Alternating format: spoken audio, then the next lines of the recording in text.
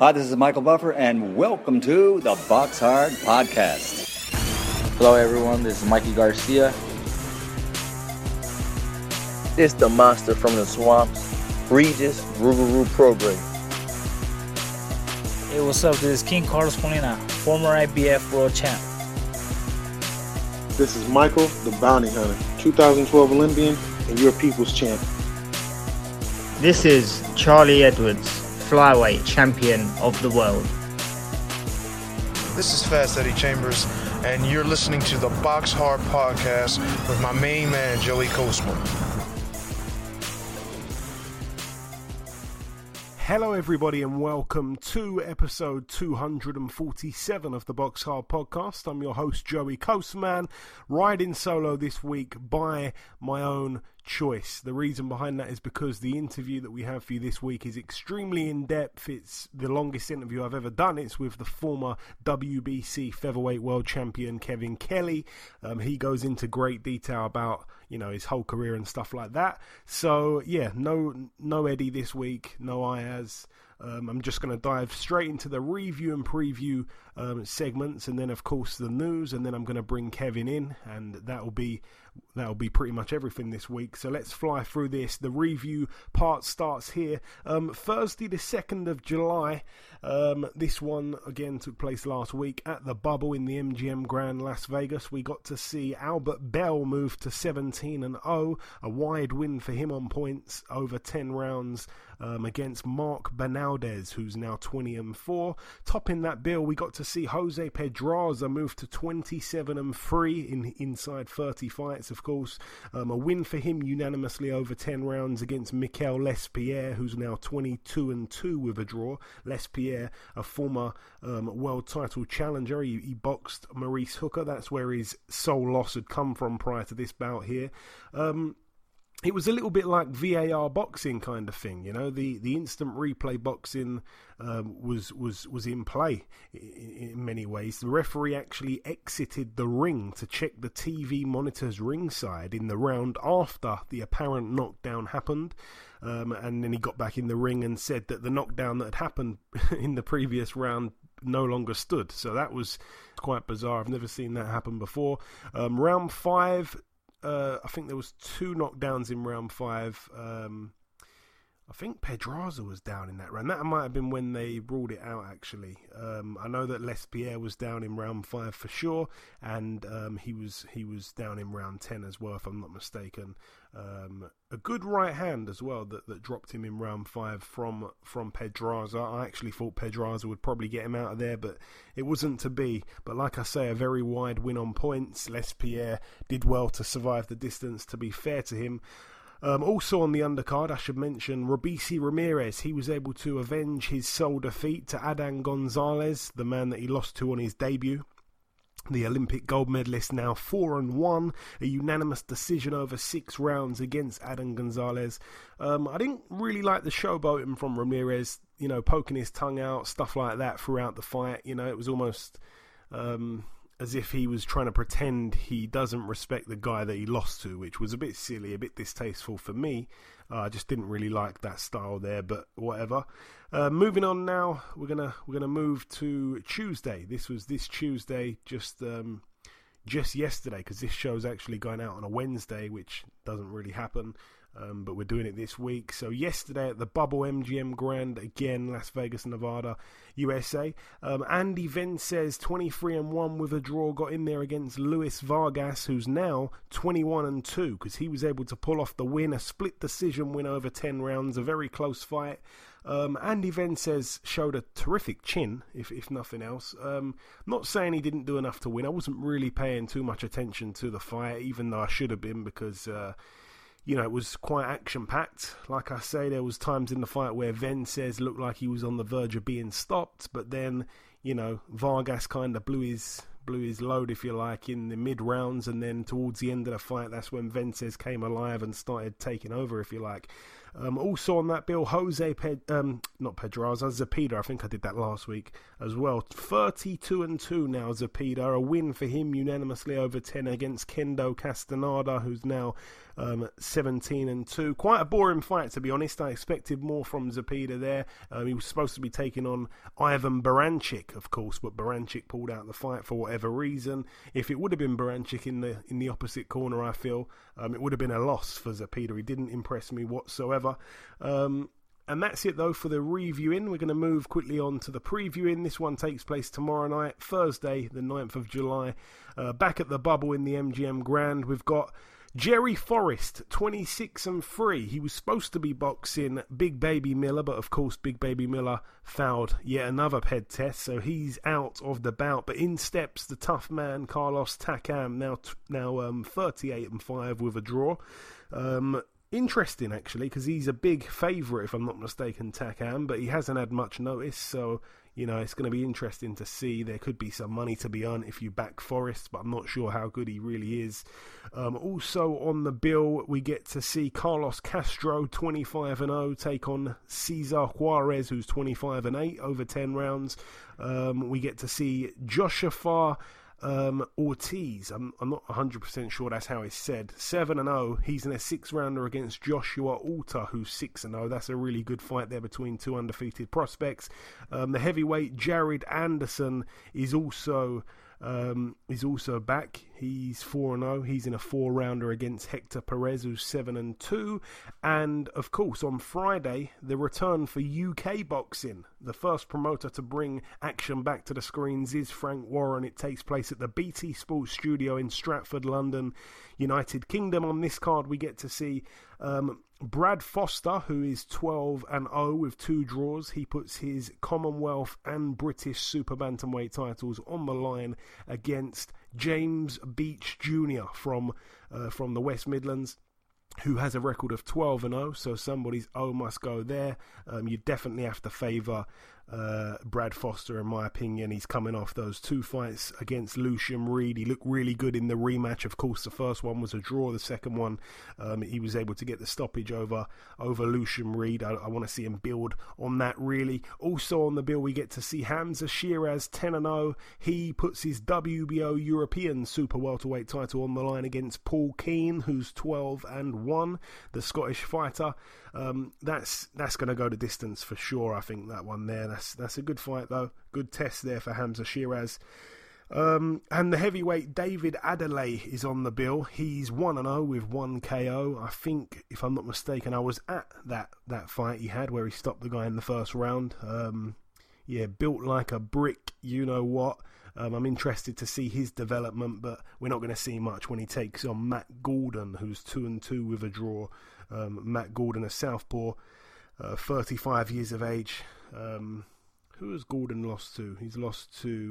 He's coming off 2 losses, actually. So, not quite sure what to expect from that one there. And the final 2 bills to mention. Let's start on Saturday, this Saturday the 11th, at the Mississippi Coast Convention Center in Mississippi, of course, USA. It's going to be on CBS Sports in the US.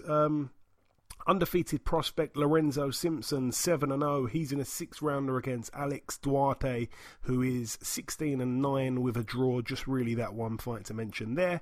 And moving now to Tuesday, next Tuesday, 6 days from now, the 14th of July. Big news, it's back on. Jamel Herring, he's recovered from his coronavirus, 21-2, defending his WBO World Super Featherweight title against Jonathan Oquendo, 31-6.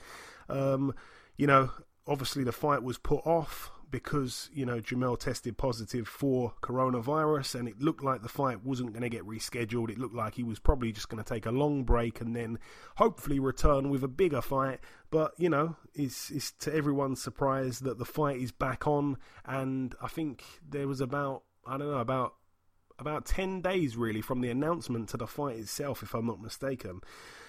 Just a little look down Oquendo's record. He's got those 6 losses. 1 came to Lamont Roach Jr. That was his last loss. Obviously, Lamont Roach is a guy that Jamel Herring beat in his last fight. So that's a common opponent that sticks out right there. He lost unanimously to Lamont Roach, and obviously Jamel beat Lamont Roach on points. He's also been in there with Jesus Cuellar. He lost that one. He's also been in there with Abner Mares, Wilfredo Vasquez Jr. Juan Manuel Lopez. And I really didn't know he'd been a pro for that long. He's been a pro for 16 years. That's quite shocking there, Jonathan Oquendo. But, yeah, I don't really see him putting up any kind of threat to Jamel Herring. You know, he's got a good win back in 2015 over Johnny Gonzalez, but yeah, nothing that stands out as threatening to me. Also on the undercard, Michaela Mayer. Obviously, she's another one that tested positive for coronavirus. She's back 12-0 her record. She's in a 10 2-minute round contest against Helen Joseph, who is 17-4 with 2 draws. I'm really looking forward to that card, actually. But that's it for the review and preview. Just moving over now to the news part of the show. MTK Global have announced some cards that they're going to be putting on. The first event takes place on the 11th of August. It's a Tuesday. We're going to see John O'Carroll take on Maxi Hughes. We're going to get to also see on that bill Sean McComb, who's 10-0.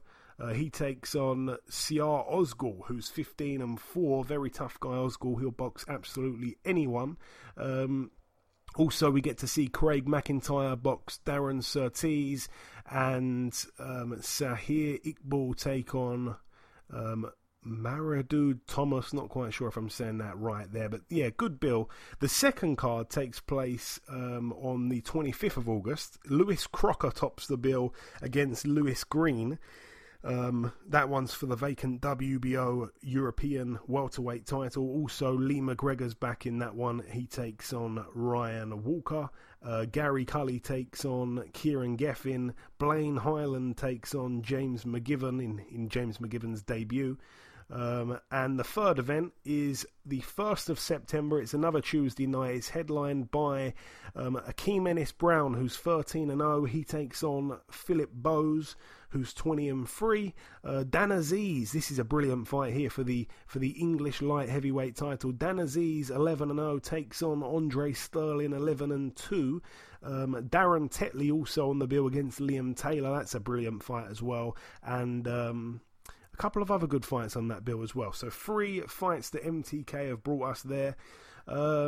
The other piece of news that is pretty shocking is that Dillian Whyte has decided to step away from his trainer, his long-term trainer. He was with him for 4 years. The trainer, of course, being Mark Tibbs. He's decided to part ways with him, and so has his young charge, Richard Riakporhe. So apparently it was very amicable between everyone. That's what we always want to see, but it's quite questionable with Dillian Whyte's big fight. Very important for him to get the win.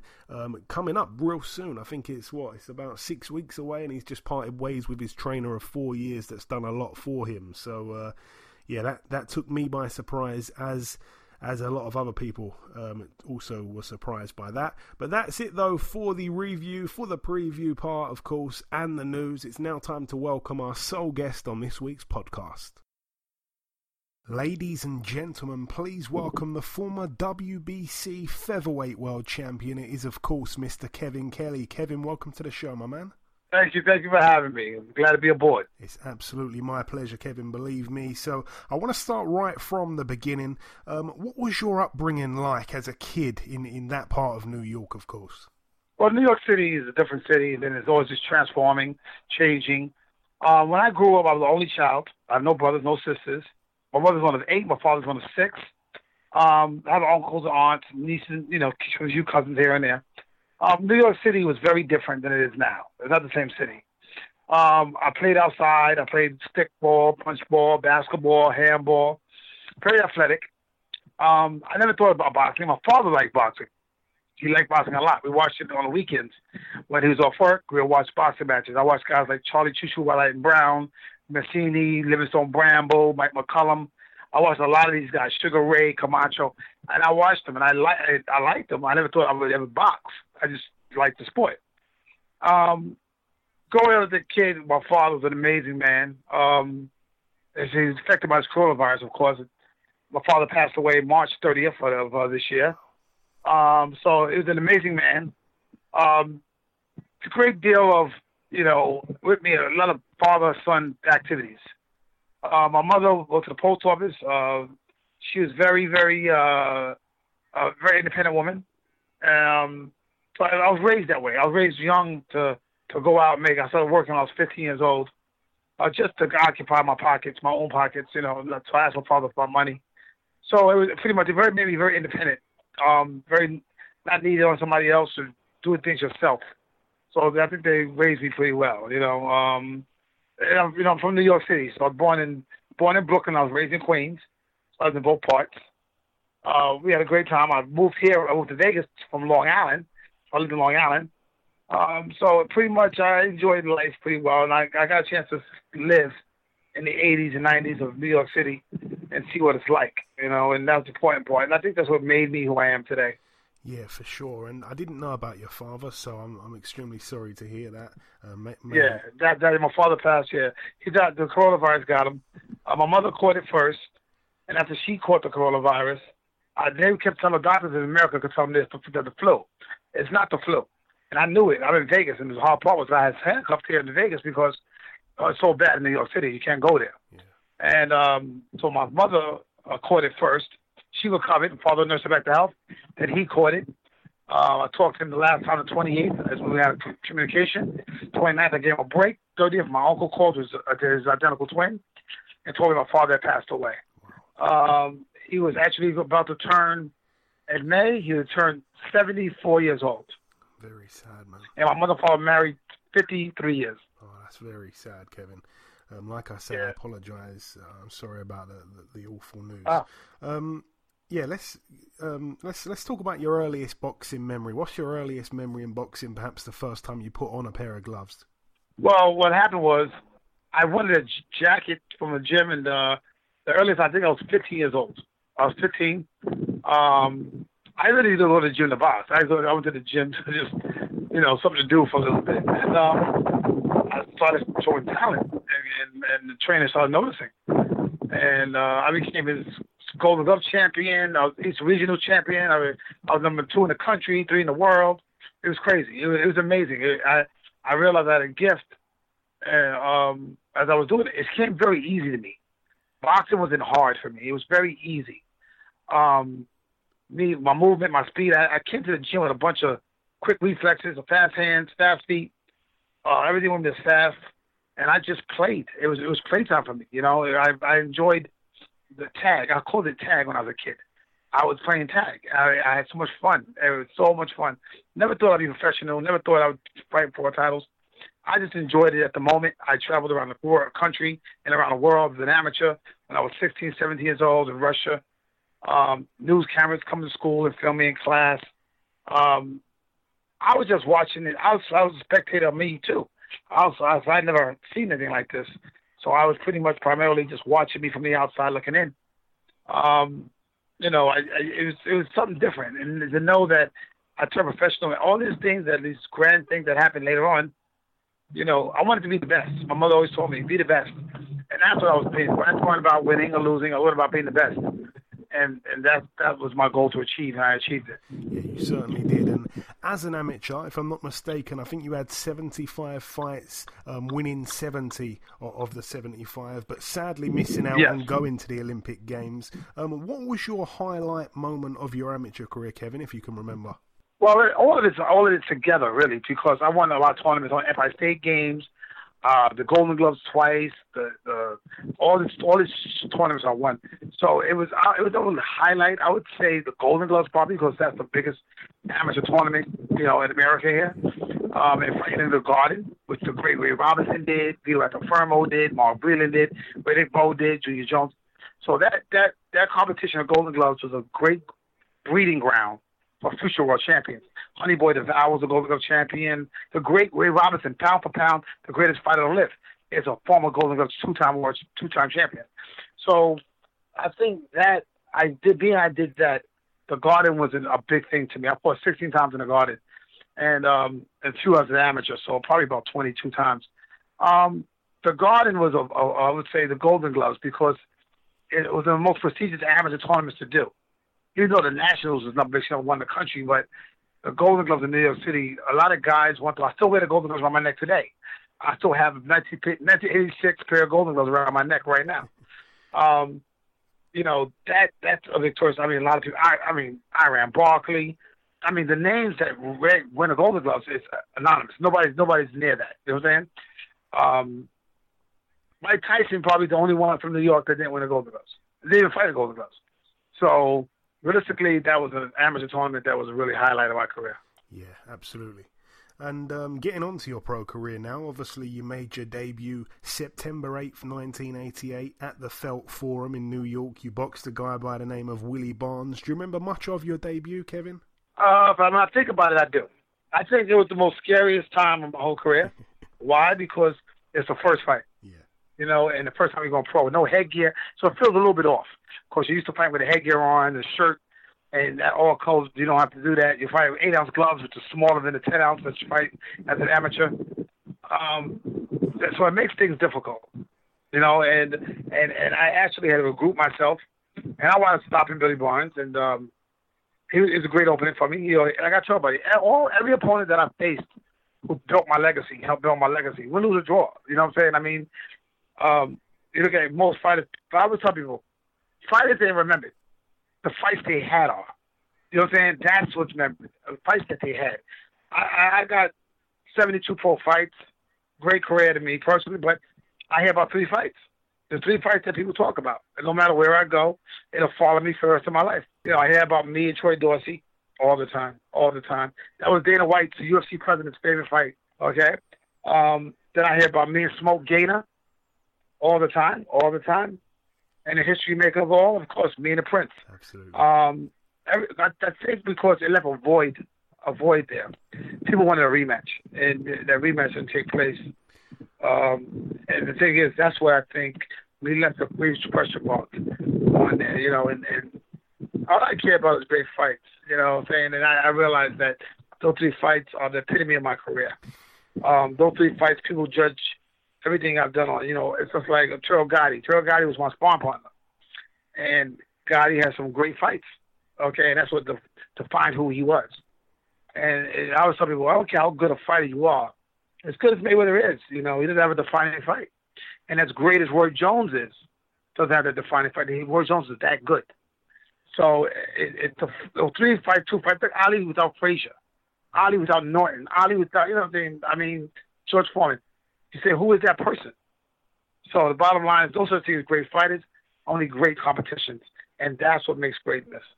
And we'll certainly get onto those fights. I want to fast forward to one of them that you mentioned, February 18th, 1992. At this point, of course, you're 26-0 with 20 KOs. You box at the Paramount Theatre in New York against Troy Dorsey, who in his last fight prior to this lost his world title. So you're boxing a former world champion here. You win the fight unanimously over 12 rounds. Obviously, Troy Dorsey had a short but tough career when you look back. Was he the best opponent you'd boxed by that stage? I'm guessing he probably was. What do you remember of the fight, though? He might be the best fight I've ever faced in my life.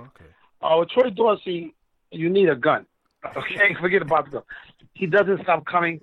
After that victory, I didn't feel anybody won that fight, me personally, in the ring. I thought it could have been a draw because the bottom line was, you know, he took me to a fight where I was in the hospital after that fight. I peed blood for the first time. I mean, I thought I was really going to die.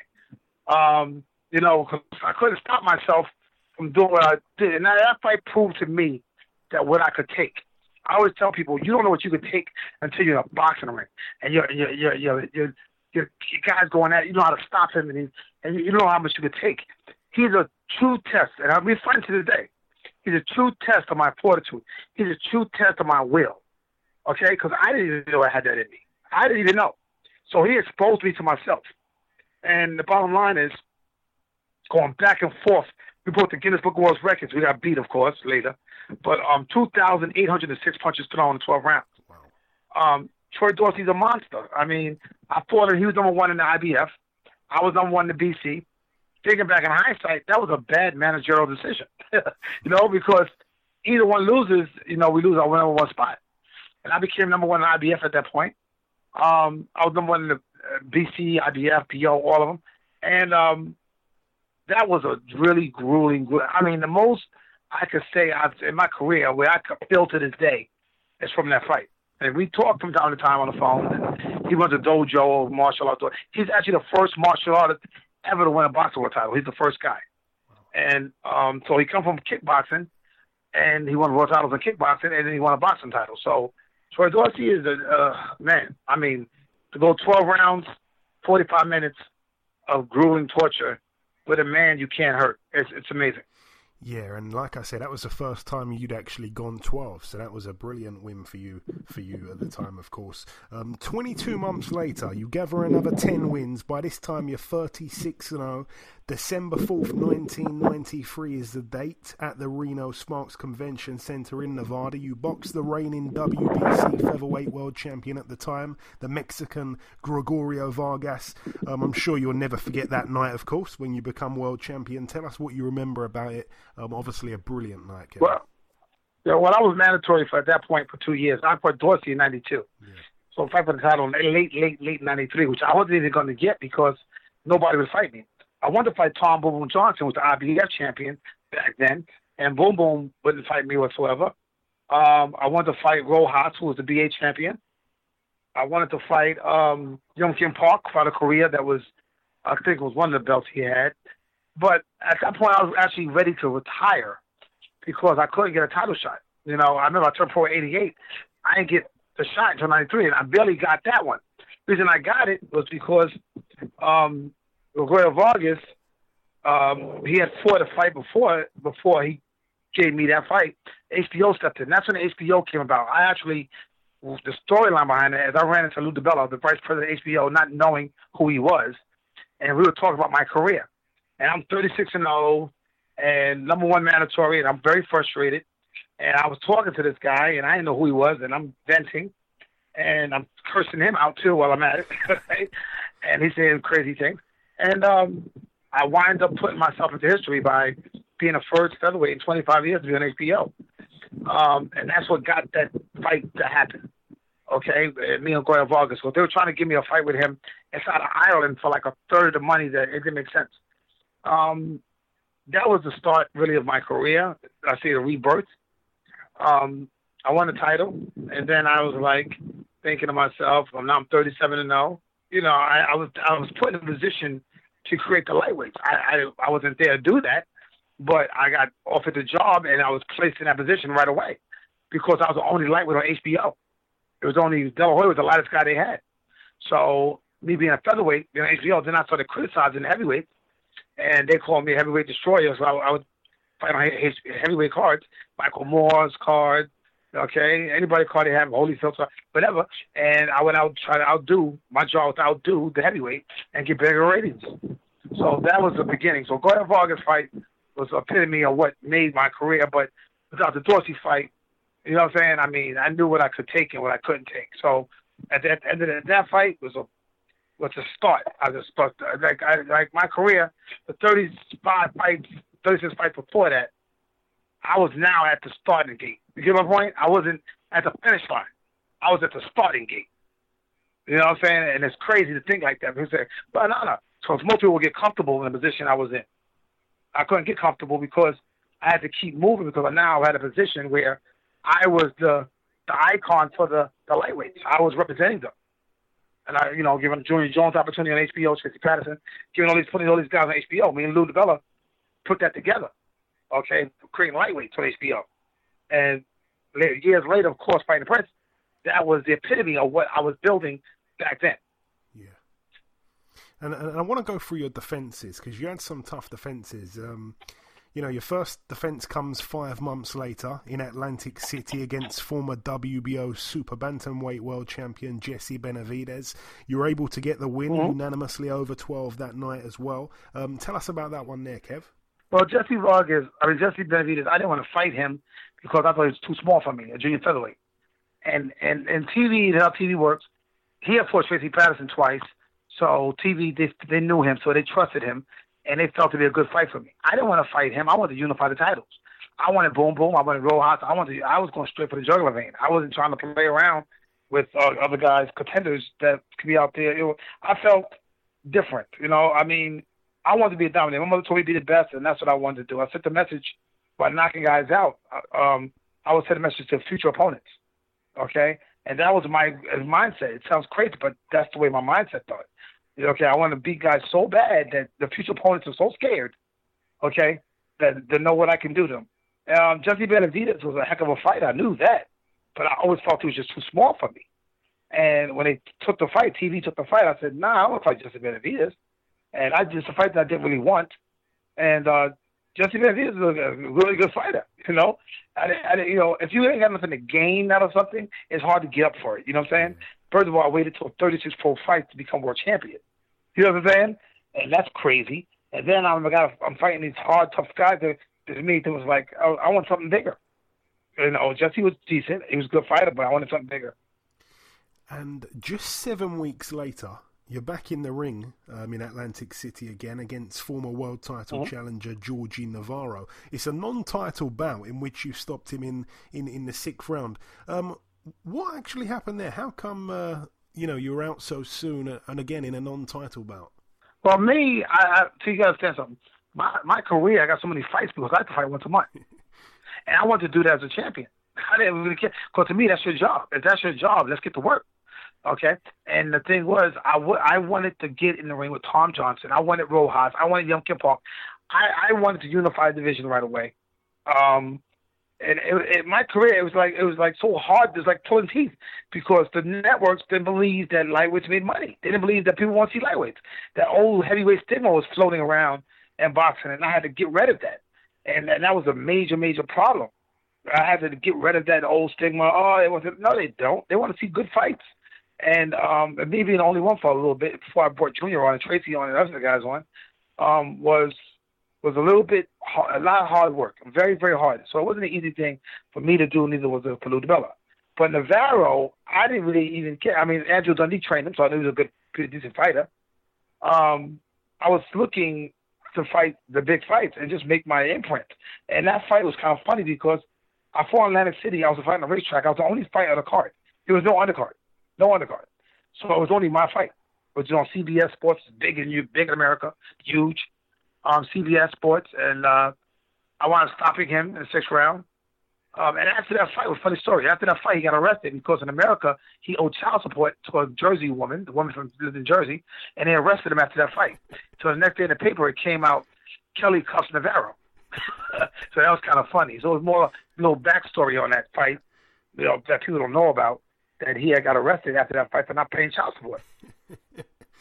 That's what I'm saying. I love digging up these fights that many other interviewers probably wouldn't ask about because there's always funny stories in there. Yeah, it's always attachment.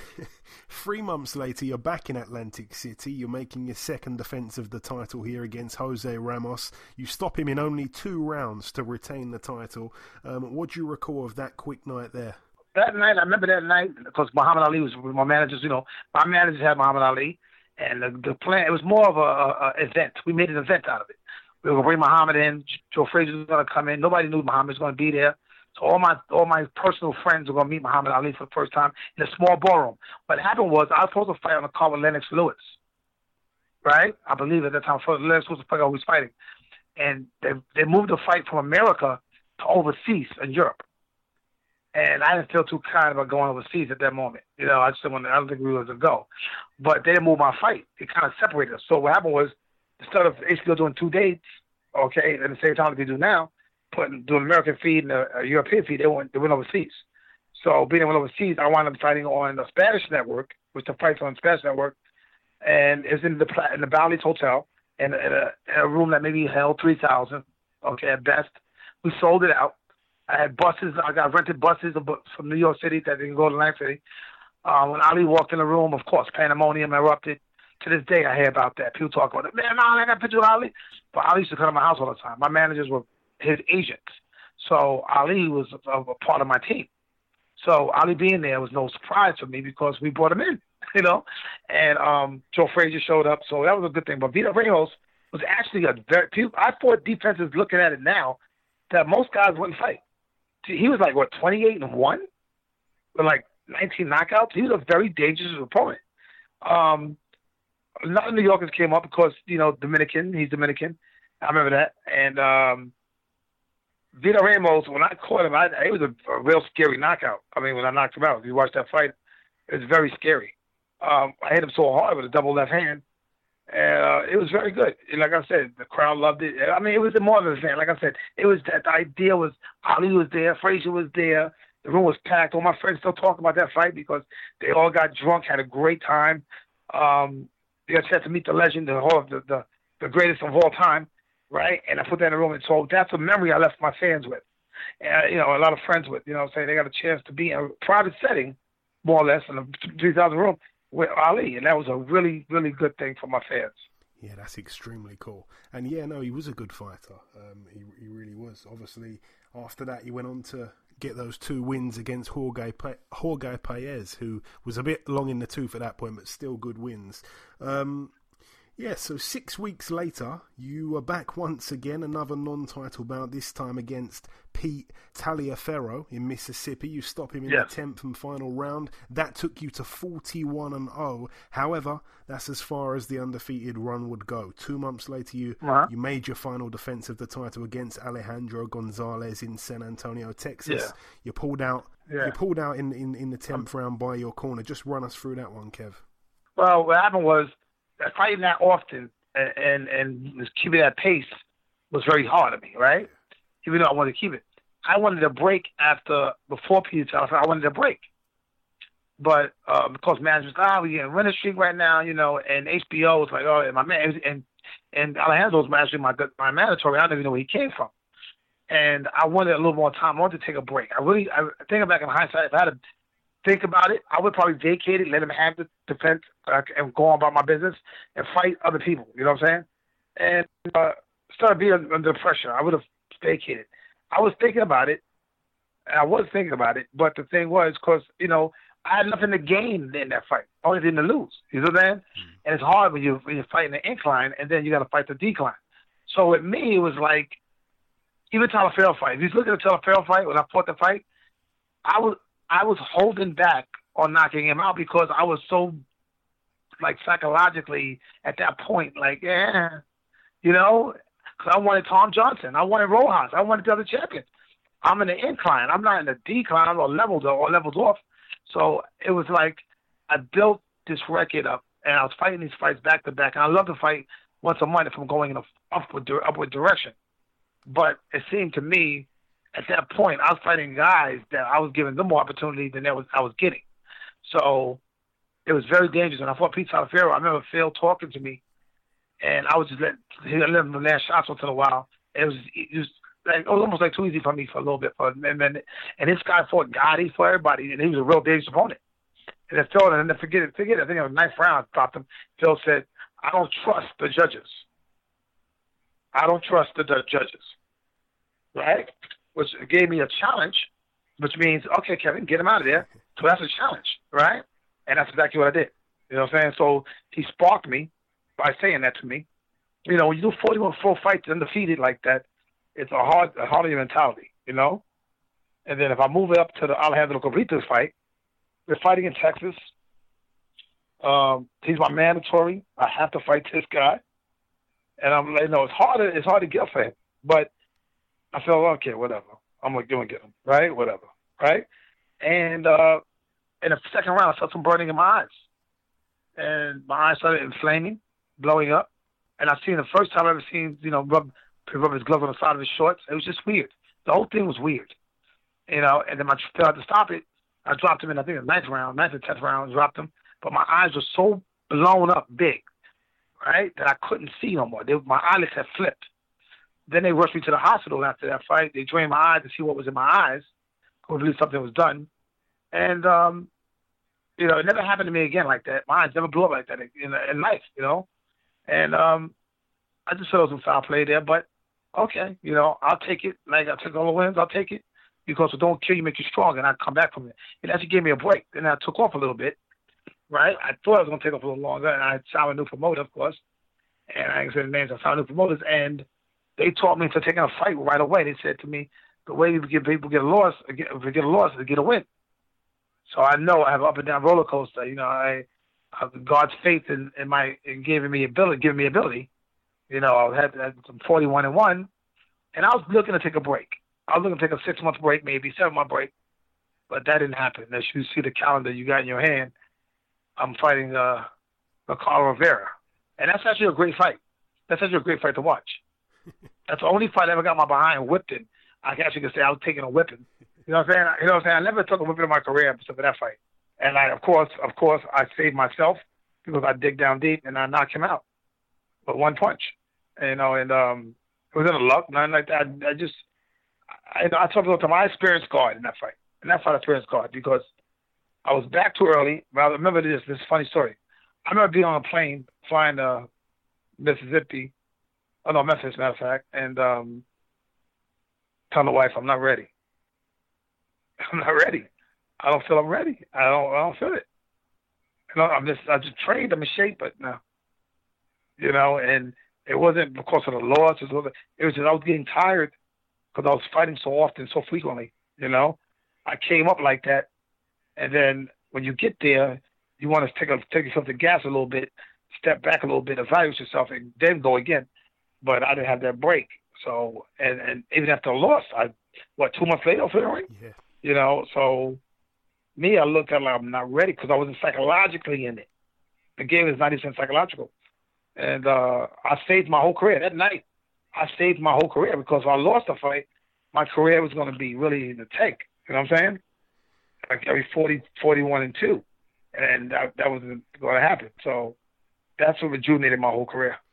Yeah, like I said, or like you said, it was only 2 months after the loss. You know, you were down in the second, you were given a standing 8 count in the 6th, but you got the stoppage in the end, round 9. After that is when you get the 2 back-to-back draws. The first one came against Tommy Parks, in which you were down in the first, but a head clash ended the bout in just the second round, and it was declared a technical draw. What do you recall of that fight there, Kev? That fight, he really didn't want to fight. I could see in the ring, and I wasn't. Those fights there in my career are fights that me trying to find myself and also trying to relocate the old Kevin Kelly. You know what I'm saying? Because I was so dominant, so prominent. You know what I'm saying? Beating the best fighters in the world. It was what it was. But that reign, even before I lost, it really started at Pete Talifero, where I needed that break, and it just dominoed with Alejandro and then Ricardo Rivera, and now you know these other 2 guys. I was really psychologically like I just need a break. And that first draw I got in my career, I never had a draw. And then I fight Bones Adams, which, you know, was a friend of mine. I don't want to fight him either. He's too small for me. I told this at top break. He's too small for me. Why would I fight Bones? Bones is a friend of mine. Why I don't want to fight Bones? And it's for a world title belt too, the BU. And I'm like, you know, so I want the belt, but I want to fight Bones for it. You know, so I go in and they match us. They tell me we wasn't fighting at first, and then when I show up to the fight, he shows up, and then it got against each other. It was about a lot of bad business done in that situation. So what I did was, after you see the break in my career, after the Bones Adams fight, I disappear. You know, I do what I then needed to do since Peter Talifero, which is take that break. Okay, reevaluate some things. You know, when you box the way I boxed, from amateur to pro, and it never stopped, you need a break somewhere. You know what I'm saying? You need a break. I am human. You know what I'm saying? I didn't think I was when I was coming up, but I am human. And, you know, having an amateur career starting at 15 years old and never stopping. You know what I'm saying? Never stopping. That was crazy. Because I always felt if I stopped, I would lose something. So I never stopped. And, you know, after Bones fight, I was like, enough's enough. I'm telling my management, everybody, y'all going to be chilling for a minute. I'm relaxing. I'm taking a break. You know what I'm saying? I'm not going to come back until I'm ready. Did you feel like... You know, again, I won it again. Did you feel like you won the Bones Adams fight, by the way? Well, I know I won. He's a friend of mine, but you can see I was trying to hurt him. You know, and when people know me, I'm a guy that takes you out. That's what I do. And the thing with me is they didn't see me in that form or fashion, even the judges, and thought that he was doing better. And Bones was in Vegas with me, and Bones, we were hanging out sometimes. But everybody thought that he did better because I allowed it. You know what I'm saying? It was a thing. I was just trying to knock him out. I was trying to hurt Bones. Even though I was swollen, you know what I'm saying? I did enough to me damage for it to be, you know, of course, undisputed win. Okay? Undisputed win for me. I'll take the belt and I keep moving, I thought, personally. Because, you know, the title, the BU title, there's a new belt from Europe. I like it. I win the BU and I'll be back on top of things. and hopefully I get Tom Johnson and these guys to fight. So that was the whole matter because Bones was a junior featherweight, and so was other boy, Benavidez. Both of them were junior featherweights. They wasn't featherweights, and I just felt that I was taking advantage of the situation. Yeah, because we spoke to Bones a few weeks back, and he said about that fight that after I think it was about 4 rounds, he said he'd hate to be watching it on TV. He doesn't think it was the prettiest fight to watch. Yeah, it was very boring. I allowed it to be boring, like I said, but people know that me and Bones, people understand that me and Bones go back to when we first started in the Garden. Okay, Bones was 17 years old when he turned pro, and he was a junior featherweight. He was no threat to me. I was no threat to him, and I dominated my division. But I wasn't trying to fight Bones. There's no need. There's no future promise in a fight between me and Bones. Nobody really cared about it. It wasn't a fight where I win and it's gonna be a bunch of accolades going on. No, it's like I'm supposed to win. What do you do in fights? You're supposed to win. You know what I'm saying? Yeah. That's the hardest place to fight from when you're supposed to win. And with me, the judges didn't see what they normally saw, and they thought that it was just me. He's doing so well, and he did okay, like I said, but nothing. I had no marks on me, nothing. Yeah. I was trying to hurt him, but the thing was, it's hard to get in a ring with somebody that you're friends with like that. It's very difficult. Yeah, for sure. Very difficult. I figure he'll get a check, I'll get a check, we'll be out of here, I grab the belt, and I go my way. For sure. That's why I looked at the fight, and I thought I won the fight, of course. Even Bones knows I won that fight. But, it was nowhere near a draw. It was nowhere near a draw. But I understand the judges see me with tenacity all the time. They're used to me going in there trying to get you out of there. They didn't see that. And because they didn't see that, they thought it was a draw. No, fair enough. I'm going to watch that one back and score that myself, and I'll let you know. Yeah. I wouldn't fight very easily. 5 months later, because you did disappear for a while, but you were back against former 2-weight world champion Louis Espinoza, another brilliant fight. The fight takes place at the Boulder Station Hotel in Las Vegas, Friday, February 2nd, 1996. A unanimous decision win for you over 12. That's a brilliant win looking back now as well. Well, like I said, Louis Espinoza was motivating. At that point, like I said, my career, like I said, that's one loss, and it showed that with me coming back, was going to be at worst. That I was going to be better than I was when I first left. So Espinoza, the reason that motivated me was because I was a 4-1 underdog, and I'm saying, look at my record, look at his. How can I be the underdog? And I didn't understand that. They predicted he's going to knock me out. So when I took the fight, I said, okay, and it was like a throwaway fight for me. And I trained, and like I said, you don't know when I'm in the gym, and the motivation was that I was a underdog. How can I be an underdog with 1 loss? He's got 5 or 6 losses, I got 1, and I'm an underdog. So all it did was put the spark into my behind, which I needed. And I even told Louis Espinoza in the press conference, I said, Louis, I said, I'm saying thank you to you because you put spark in my behind being a favorite. I said, I need that. That's what I need. I said, Lou, I'm going to beat you easily. I told him, I'm going to beat you easily because of that, right? And we had a great conversation, the first conferences, and it was very good promotion for that fight. I was going for the second world title. And, like I said, the champions make the belt. The belt don't make the champion. So James Toney had one at that time. Angel Manfredi had one at that time. And I said, I'm going to beat this guy easy. As dangerous he is, I'm going to beat him. He's a favorite. And that put the spark I needed under my fire. You know what I'm saying? So when I trained, I was looking amazing in the gym. Look, my weight was fine. Everything was good. It was going great. And I looked forward to fighting Louis Espinoza. And that's what you need as a fighter. You need those fights. After you become world champion, you prove you're the best. You need something to test you all the time. You need something to test. So, and I did exactly what I said I was going to do. I beat him very easily. He closed his eye. I had his eye closed, everything. I was unscathed, unmarked. I remember one thing in that fight.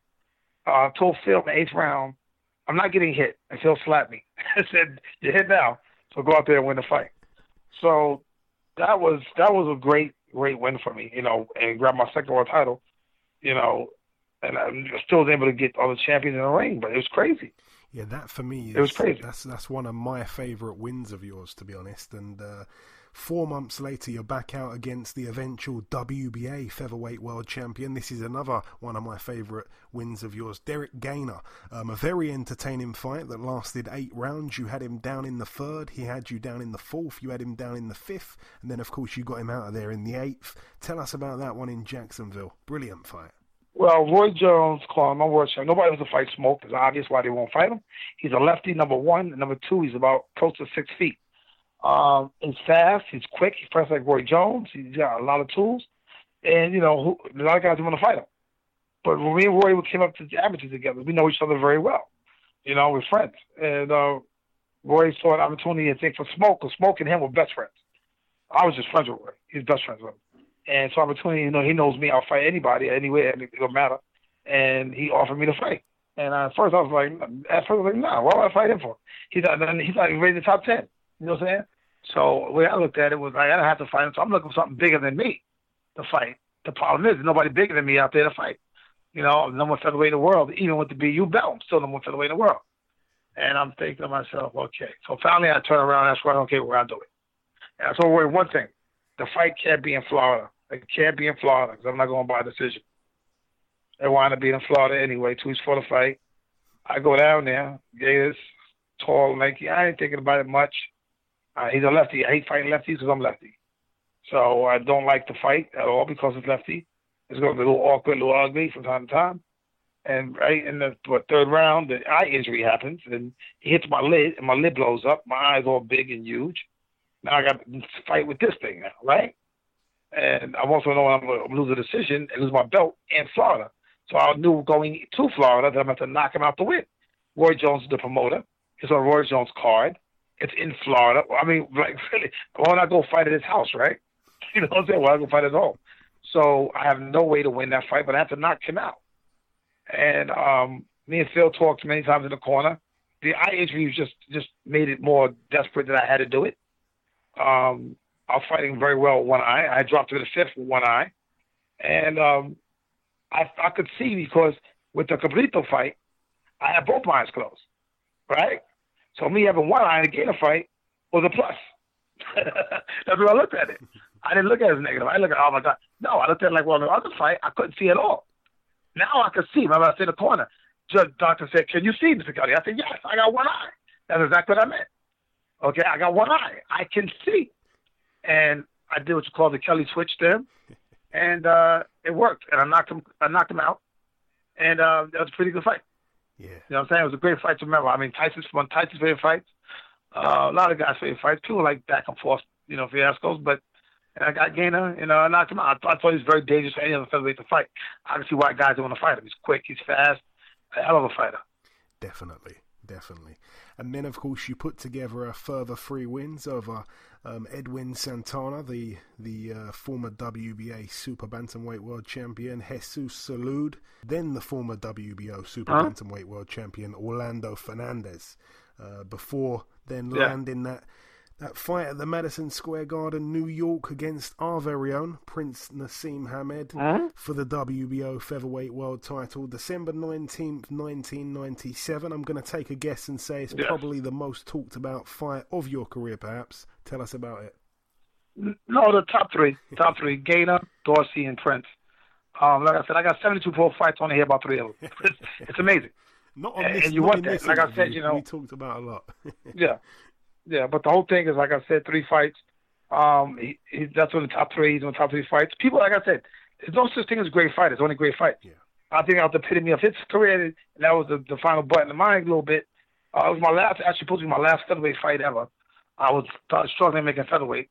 What happened was, the storyline behind this is what people don't know. I challenged the Prince. I was looking to fight him. I was chasing Tom Johnson. Right? He had beat Tom. Tom gave him an opportunity to fight, and I was pissed off. Because the one thing I knew about Tom Johnson was he couldn't fight southpaws. So I knew when Prince knocked him out that it was because he couldn't fight southpaws. So I knew that was going to happen anyway, right? And I went to England to challenge the Prince. But people don't know that I went to England before that. Remember Paul Hodgkin was champion? Paul Hodgkin that lost to Gordon Vargas? Yeah. I went to England and challenged him first when I was manager. I was the mandatory. So this is how long I've been flying, chasing fighters to fight me, right? So I see the Prince in this magazine. So I'm talking to HBO at the time. I'm the leader featherweight they got, only lightweight fighter they got. And I'm talking to them, and I said, well, pay me some big money. They're like, what you mean big money? And I was like, big money, you know, you got me on here like me, Del Hoyer, Roy Jones. I said, I didn't really pay like these guys. He said, you need an opponent. So, of course, I bought Ring Magazine. And guess what I find in Ring Magazine? Chris Nasuke-Mamed. Right? Never heard of him before, but now I see him, right? He fights at Showtime. I'm on HBO, so I'll take it. Maybe I can use that. So I called my manager, Tom Roth, up right away, and I said, Tom, we need some plane tickets. We're going to England, right? I went strictly to challenge him, right? And it wasn't about the bells. It was just about, you know, me make history. And I just felt, you know, I felt he's got it good over there in Europe. I had to bring that over here to America. Maybe he'll pay me, cut the checkbook, right? And I challenged him, and Frank Warren wasn't interested. Neither was he, because they didn't need me for anything. And because they thought, I think, Tom Johnson was the epitome of America, which it wasn't. Because I knew that. Because Tom Johnson wouldn't fight me. It was tough. And I'm in America. Why would he fight me? So I said, okay. All right. So I left European Prince at 8. We talked. We had a good time. He turned pro like in 92. I fought Troy Dorsey 26-0 in 92. So obviously his whole career was in my career. And I've seen what he did, and I liked his whole show. I loved his show. I mean, I thought it was good. You know, we had it in America before, Paez and Camacho. We've had that show before, but, you know, him doing it, maybe with me, it'd be something different. And I felt, wow, if he could get this guy to come to the States and fight with me, it'd be big. Because he was Showtime. A lot of people don't watch Showtime. And they told me no. I was shocked. They told me no. So I was like, oh, my God. So what am I going to do now? Right? I think I fought again. After that trip. I had one fight, I believe. And I told Tom, we got to give. And then I heard that he wanted to come to the States. Right? They're like, Grapevine, somebody told me, he wants to come to the States. Right? I said, oh, really? So people don't know that video on YouTube, we had no contract. He didn't know I was going to be there. He just used me as far as, you know, bragging. Oh, Kevin Kelly come to see me. No. He didn't even know I was coming. So what happened was I told Tom, again, we're going there again. I figured consistency, well, eventually he'll say yes. And I was coming to the States anyway. So why not stop in New York? So I jumped in the ring, and I challenged him right there in the air. So to leave him in a position where he couldn't back out. Because he really didn't need me. He could have backed out. And that's what got him to come to Leech of the Garden, right? And I just felt it was going to be because people in America didn't know who he was yet, okay? And I just felt there was going to be a stop him. I'm going to stop him, and that's going to be the end of it. And I'm going to have to look somebody else, right? Maybe Tracy Patterson, who knows, right? And that's what I felt about it at first, you know, doing a promotion with it. And they kind of did some things. The HBO did some things that were very good, inspirational for me. Like put him on the side of a building when they never did that to me. So New York felt very disrespected. That I went and got this guy, and then they pushed him. You know what I'm saying? They put him on the side of a building. They did commercials. They did this. They did, and it was like, wow, New York was very upset.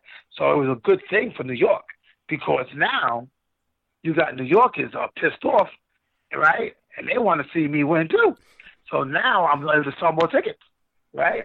So that's the whole idea of it, to sell the tickets. And everybody wants to see this fight now because the New York boy is getting mistreated. And articles coming out, I'm getting mistreated.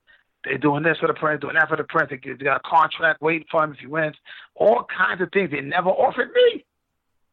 So that part was a benefit as far as the viewage of it because now people feel that the New York boy is being betrayed, right?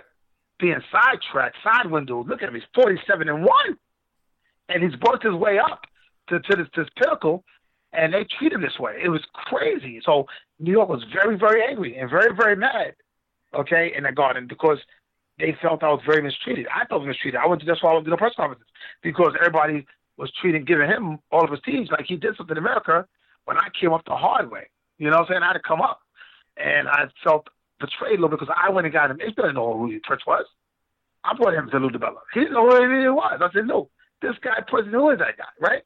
So I felt very, very betrayed a little bit on the way they treated me in that promotion, you know? And it just put a spark into my behind. I think, you know, if it wasn't so much the spark, I would have been more in control in that fight. I would have beat him like I'm supposed to win the fight. But it was unpredictableness and makes greatness. And me and him made great fight. He fights very similar to me. He's got some of my style in him. Some of the things that he does. I watch, it's kind of funny. I give a little credit to my ex-wife when I was about to fight him. And I was thinking about how can I beat him. And she said to me, how would you beat yourself? And I said, wow, I never thought about that. And she said, he does a lot of things you do. Remember, you're before him, so he did see your whole career, which Prince talked to me about a lot of my fights. So he did watch a lot of my fights. So this way before you even fought. So he knows what I can do. He knows I can punch with both hands. And we have a lot of similarities. We both switch. We both fight righty hand, lefty. So it's just that I was annoyed because my opponents never get up. And that's why I said in the press conference. My opponents never get up. They down. They out. His opponents get up. I said, and why they call him a harder puncher than me? I couldn't understand that. So I was a little more fuel to the fire. And actually, that fight made us actually very close friends. We still talk to this day. We talk from time to time. And the rematch I knew was never going to happen, but I tried it many times. I'm too close to reality for him. You know what I'm saying? I'm way too close to reality. And, things like that happen to me that motivates me. It makes me a better fighter. It makes me even better, He retired, 2006, I believe he retired, or 2. Like, his whole career was inside my career, everybody needs an adversary. You need an opponent. Michael Jordan needed the Knicks. You know what I'm saying? He needs your opponent. Batman needs, you need your rivalry. You need your opposite. You know what I'm saying? Batman then is the Joker. At that point, there was no rematch for Dorsey. Nobody wanted to see it. There was no rematch for Gainer. We did rematch one time, but it was the garbage. He just ran. And then for me and the Prince, it was the first fight that people wanted to see a rematch in America. It put people, and to this day, I have people say, man, I was so mad. I was so angry. And I told you, it's because everything around that fight, the surrounding. But what they did to me in New York City, the way they treated me, is the way I felt very unfairly treated. So, and him coming from Europe and being treated better than me, people felt a little bit sidetracked in New York City. But that's what the fight needed. It needed that. No, to back in hindsight, because, people won't see. New Yorkers are like the Rocky movie. We're in the bottom, we're the gutter, and we come up and make it. You know what I'm saying? People root for people like that. Okay, Donald Trump's from Queens.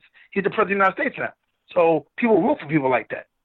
Okay, we root for people. We got the rappers that come out of the ghettos and make it to the top, and that's what New York is really focused on.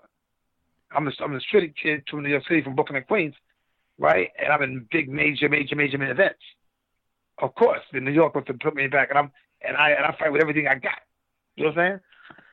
So, but the biggest thing with that fight was, I would say, is the disappointment that the New York felt when the referee stopped the fight. The last knockdown, when I rolled over on my knee, I was looking at my trainer. I was looking to slow down. I was going too fast. But I was being out of control. He had me out of control. I give him credit. I was out of control. He told me that he didn't know where he was for the first 3 rounds. And so we both faced our first sense of something new that was going on.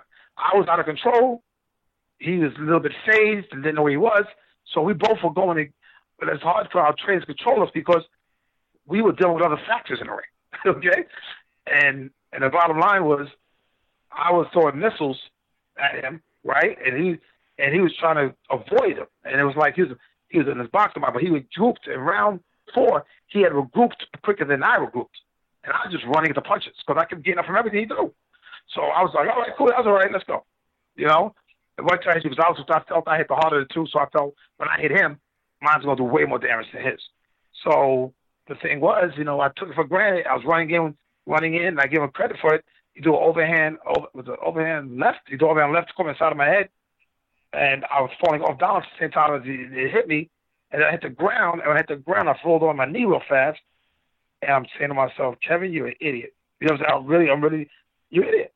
Psychologically, I was a wreck, and I was looking at Phil trying to regroup, but the ref's counting, and I hit 9, and then I snap back in. I get up to where they stop the fight, and Benji Estevez grabs me, and my trainer had said to Benji in the dressing room, don't stop this fight. Everything will go down. I guarantee it. Don't stop this fight. So that was a big discussion, and the out of controlness, and being Prince was so cocky and arrogant, people like to see him lose, right? So some people in Europe just talk to me, I was like, beat that guy. So it was actually me and him make a great, he's my partner. You know what I'm saying? Yeah. I didn't have the same thing with Dorsey or with Gainer that I had with him. You know what I'm saying? With him, he's that fight that the rematch that never happened. He's that, like, if Ali Frazier fought the first time and never fought again, that people want to see to this day. Okay, he's my partner because you need a guy like him. Every time some people see me in the street, they say, Charlie Prince, oh my God. You know what I'm saying? That fight did a lot of, I thought it was going to happen and go away. That's what I really thought it was going to happen. I didn't think much of it. I really, really, really did. Maybe I thought more than I wanted to fight. You know what I'm saying? But I really didn't think much of it because at that point, I'm 47-1, and I'm thinking, myself, I want to fight Junior Jones, and he won't fight me either. But I was thinking at that point, I'm going to go to England to get this guy over here. You know what I'm saying? This is crazy. And I told Fritz, he don't understand how I came up and how he came up. To me, he was like giving a golden ticket. You know what I'm saying? He had to win fights, of course, but he was groomed. You know what I'm saying? I had to kick the door down and open my space up. You know what I'm saying? It's two different careers. I'm open door kicking my but that fight actually put the fight, Barrera, Morales, all these other guys that came after us, and make them millionaires because of that fight. That was the kick down the door fight that put us in position. As I, looking back in hindsight, I looked at that fight as my door opener. I needed him to do it. He needed me to do it. We needed that because boxing is about great fights, and you need opponents. You need great matchups that people remember forever. And to this day, they're going to mention, in my top three, they're going to mention me and the Prince every single time. And they're going to mention me and Dorsey and me and Gainer every single time. I got 72 pro fights. I don't hear about Goya Vargas. I don't hear about Luis Sonoza. I don't hear about that guy Edwin Santana. I don't hear about nobody but those 3 fights. You know what I'm saying? And every single time. And as a European, I'm going to hear about the Prince because he's from Europe. I expect that. And I'm going to hear about people from Troy Dorsey because New Yorkers, they've seen that fight. And Gainer. And those 3 fights are the epitome of who I am. You know what I'm saying? And those 3 fights right there are probably, I looked at it as some of the greatest fights that I've had. You know what I'm saying? But I also count Ricardo Rivera in because I had to save myself for that fight too. So I give all my credit to the God, man, to God, all of it, because I didn't know I had it in me. He put it in me, and for me to have the fortitude to come back the way I knock guys out like I do is amazing. It's amazing to me too. So I'm a spectator of the Flushing Flash like Kevin Kelly. Kevin Kelly is a fan of Flushing Flash too because, those things that I pull out my hat somehow, and how to get rid of guys is a blessing. Yeah, and I mean, it's truly, truly a blessing. Just to recap on the fight, obviously you had him down in the first round and the second. He had you down in the second and the fourth. His glove hit the canvas in the fourth, which obviously was ruled a knockdown. Then you were down in the fourth. But, just again, like you hit him with some brilliant shots, and I've never seen him react as bad to any shots he'd ever been hit with after that even. You really hit him with some brilliant shots. What was his power like though? Some people obviously love him, some people hate him, some people say he was underrated, some people say he was overrated. How good was he honestly in your opinion? He fought like me, he's a very good fighter. I think me personally, he's a good boxer. I think me personally, to me, at 30, I have 45. You know what I'm saying? When my shots hit him, it was shaking. I mean, I knocked him out of his shoes. He told me. So I was obviously the harder puncher because I don't think he would have killed with the 35 or 40 like I did. But I felt that I was unappreciated by the press and the media, and his was expected. And the bottom line was, Prince, he asked me before, well, I was the hardest puncher I hit for. No, he wasn't. Punching power is perception. I tell everybody, it don't mean because I say that's the hardest puncher I fought that he didn't hit hard. You get my point? It's just that he don't hit. He hits hard because he knocked me down, of course, right? But the thing is, is that the hardest? I mean, I jumped right up, but is that the hardest puncher? No, Goya Vargas was the hardest puncher I got in the ring with, punching power wise. And I told that to Mayweather before he fought him. Mayweather agreed with me. Okay, Goya Vargas is like a mule, right? We don't know where the power comes from, but it's like a mule. James Pitts is another guy who I knocked out, but he is a very, very hard puncher. Punching power is perception. Okay? It's perception. Like, he might have fought Tom Johnson, and if he said to me, I think Tom Johnson is harder than you, That's perception. It don't make him wrong. You know what I'm saying? Because punching power is what you think. If a guy hits you, right, and one guy hits you, another guy hits you, another guy hits you, you might say this guy hit harder, but this guy say, I'm stronger than the other guy. How can I hit harder than me? It's not a detail of it. You know what I'm saying? It's what perception is. My perception. He could punch a little bit, of course, to put me down. But did he have staying power? No. But the thing was, and like I told in the press conference, if you watch his knockouts and watch mine, my guys don't get up. So when I hit him, he's so flexible. He's like Payet. He's so flexible. When you hit him, he absorbs the shot. It's amazing. It's amazing to have you watch it. It's amazing. I told him, you're amazing. Because when I hit you, those shots I hit him with, nope, they would have never got up. And I told you, that was anybody else, they would have never got up. It would have been over. Fight's over. Yeah. Take the mouthpiece out, and he ain't getting up. Right? But because he's so flexible, and he does the gymnastic stuff, that he was able to absorb the shots. You know what I'm saying? I could see it on. When I hit him, it's like his whole back would arch. Amazing. It's amazing. It truly is. It's truly amazing. But like I said, I knew those same shots. Those are the same shots I hit Dana with. That he ain't going to get up. You know what I'm saying? And I got a lot of knockouts in my career. You can see, when I hit guys the same punches I hit them with, they don't get up. You know what I'm saying? They're down. So it definitely surprised me a little bit when the one he took with his glove touched the ground, when I hit him twice like that. I'm surprised he took that. I'm surprised. I was very shocked that he took that. You know what I'm saying? And like I said, I was shocked. And I just thought I wasn't catching him right. You know what I'm saying? But the plan, the strategy for Prince was to knock him out round 7 because he can't recover. That was the goal plan. That's what we had trained to do. It wasn't early as it was. What happened was when I got out of control, Phil was trying to guide me back in control the first, the second, and third round. I wanted him out as fast as I could get him out. I wanted the fight to be over. You know what I'm saying? Because I didn't feel that in that fight it was big. It turned into a monster when it was over. But I didn't feel that fight was going to be like what it is now. You know what I'm saying? I look at it like that. I look at it like he's a guy doing some tricks like Paez used to do with Camacho. Right? I'm going to knock him out and move on. So hopefully I get Tom Johnson in the ring or these other guys. I didn't think it was going to be that big. But you never know. And when it turns into a monster, the next day when I woke up Sunday morning, right, all of a sudden the phones are ringing, the ratings are crazy, everything's good. I'm like, wow. So I'm pretty impressed. So like I said, he became Batman and Robin. We've been, you know what I'm saying? The rematch, I would have loved to have it. I would have loved to have it. He wasn't going to do it. I can't say I understand him because I would have did it for him. You know what I'm saying? But I'm too dangerous for him. And he knew it. But the thing was, what can you say? You know what I'm saying? I felt that the epitome of my career would have been a rematch with him. And that was late in my career. And I wasn't actually a young buck anymore, by that time. So realistically, 97. Remember, I turned pro in 88. So we're looking at 9 years in the tooth there. In my 30s. You know what I'm saying?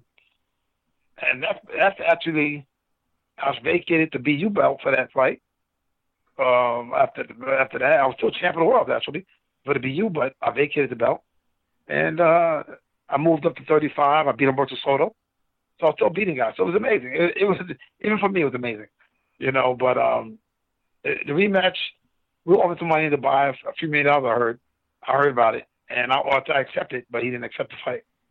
But I heard they was doing the rematch in the buy. I don't know who's going to do it or put it together, but I heard some rumors. I don't know if it was rumors or false. I told my manager, Tom, I said, let's do that. You know what I'm saying? If that's going to be in the buy, let's go. In America, that's an income. You know what I'm saying? We look at it as income. And I have nothing to prove. I proved it already. The two-time world champ, I had 5 belts, 2 junior worlds, one BU, BC. So to me, I had nothing to prove. I was on HBO. I was on, like we started it. You know what I'm saying? There's nothing left to prove in boxing but make money. And if me and Pritzker did it together, that's what I was going to put together. I created my own little niche by doing that fight. And it seemed like me and him had a niche, but I need my partner. You got to want to step up. You know what I'm saying? You got to want to do it. And Prince told me, he said, I'll fight anybody. I'll fight Barrera again before I fight you. Ever. And I understand the styles make fights. And I have nothing to prove. Like I said, he's a good boxer. Like I said, it's very hard to beat. But he didn't come like I did. You know what I'm saying? He didn't come up like I did. You read the numbers. You see the guys. You see the record. The numbers don't lie. And he didn't come up like I did. And I looked at like the Europeans. Because I fought a lot in Europe. You look at my record. I got a lot of fights in Holland. Virginia Tour was my partner. You know what I'm saying? And we fought in Holland a lot. So I see how the Europeans do things. I like the way you do them over there. You make events. You know what I'm saying? You make events. You know, and it's an amazing thing. Here in America, I'm competing with everybody from Michael Jordan and Tiger Woods. All these guys I'm competing against. So, you know, it's a little harder to make it here in America. Very hard to make it in America. You know, because you're competing against so much. You know, we got too much music, too much this, too much that. We overwhelmed, and it changes quickly. Yeah. You know what I'm saying? This guy's great. Oh, no, push him out the way. You know, so it's just crazy in America. It's very difficult to be on the level that I was on and maintain it and hold it, because you need your partners to make great games, and that's the bottom line. There's no such thing as great fighters, only great fights. Yeah, and you two were each other's dance partner, if you like. Going back to the timeline, Kev, obviously, you know, 5 months later, you get the win against Vincent Howard, then you have the rematch with Derek Gainer. What happened in that one there? See, Gainer was running. I really didn't want the fight. I turned the fight down over and over. I didn't want it. I knocked him out in the 8th round. What did I need a rematch for? Right? Roy Jones doubled the purse. What am I supposed to do? That's how I feed my kids, right? So Roy Jones doubled the purse. Then the first one, I'm like, oh my God, he doubled the purse. I got to do this, right? At that time, I vacated my belt to be useful enough for the belt in the Garden, right? Gainer wants to win on me. I told Gainer, I told Smoke on the phone. I said, Smoke, it doesn't mean anything, dog. I knocked you out of it. What? I said, that's like Tommy Hearns asking to hang for a rematch. I said, are you serious? Right? I said, it doesn't matter now. It's over, right? I said, it's over. I said, let's say accidentally you win somehow, right? I said, you win. I said, only one's going to satisfy is you. The public ain't going to see it, right? So after I say yeah, Roy Jones doubled the purse. I'll say yeah, of course. And he fighting the gun, he runs, and they give him 2 fake knockdowns. Hits me in the shoulder one time. Another time he hits me behind the head. They call it. I'm like, what? I'm pissed off. But he gets when I told him after the fight was over. I said, no, okay, now you got a W. Let's see what it does for you. It did nothing for him, just like I said. But then he went on to become world champion after that. Yeah. He actually gets a title shot against Freddie Norwood and wins the belt. It was an ugly win. Okay, very ugly win, but he becomes world champion after that. I wound up going on beat Soto. He becomes world champion, 3-time world champion after that. So, and this is late in my career. And I'm hearing talk of friends coming back. At that time, I'm fighting lightweight. I'm not even fighting featherweight no more. And after the fight, I told you I was in Dubai, but I don't know where it went. So, it took off somehow. So, you know, and, you know, my career was winding down. Yeah. Like I said, you know, I spent a lot of time. Guys won't fight me. They don't want to fight me. They can just rob me of a decision, fight different guys. You know, it's crazy. You know what I'm saying? They only want to win. They're going to get a win. But I'm not a guaranteed win because I knock guys out. That's what I do. You know what I'm saying? So I understand as a promoter, I'm dangerous. I got it. You know what I'm saying? But Top Rank stopped using me because I kept beating their fighters. I beat 3 of the fighters in a row that they're supposed to win. I knocked them all 3 out, and then Top Rank stopped using me. So boxing slowly pushes you out the game anyway. Yeah. Again, we've seen. You know what I'm saying? Especially being assigned to a promoter. Yeah, you're not, because you're not a benefit for them. I got it. It's a business. It's a business. It is a business. And again, you know, in that same year after that, after the Gainer rematch, you know, you stop former world title challenger Jorge Ramirez in 9 in California. You then move into 1999. You outpoint eventual 2-time world title challenger Hector Velasquez in Las Vegas over 10. That's when that strange fight happens. 3 months later, that unanimous loss in a 10-rounder to Benito Rodriguez, who had a losing record at the time. What happened there? Yeah, I beat him years ago. He's the same guy. You know that, right? I knocked him out. I fought that same guy and knocked him out. This is funny. Okay. I go to the street for I go to where's the fight at? I remember the fight, but where's the fight? Where was it at? It was in Louisiana. Okay, so I go to Louisiana. I don't know why I took the fight. I was just fighting just to make income, right? And I go down there and I see this guy and I go, look, it's kind of familiar. He changed his name. In Mexico, they do that. Change his name. I knocked this guy. I knocked him out in my career. Look him up. His name was something else. I think it was my 8th or 9th pro fight. I knocked him out up in upstate New York. It's on my record. It's actually on my record. I beat the same guy. So I knocked him out. I see him again, and I'm like, what the hell? Right? And I'm like, this guy, he's got a different name. I fought that guy, right? So I go in the ring with him.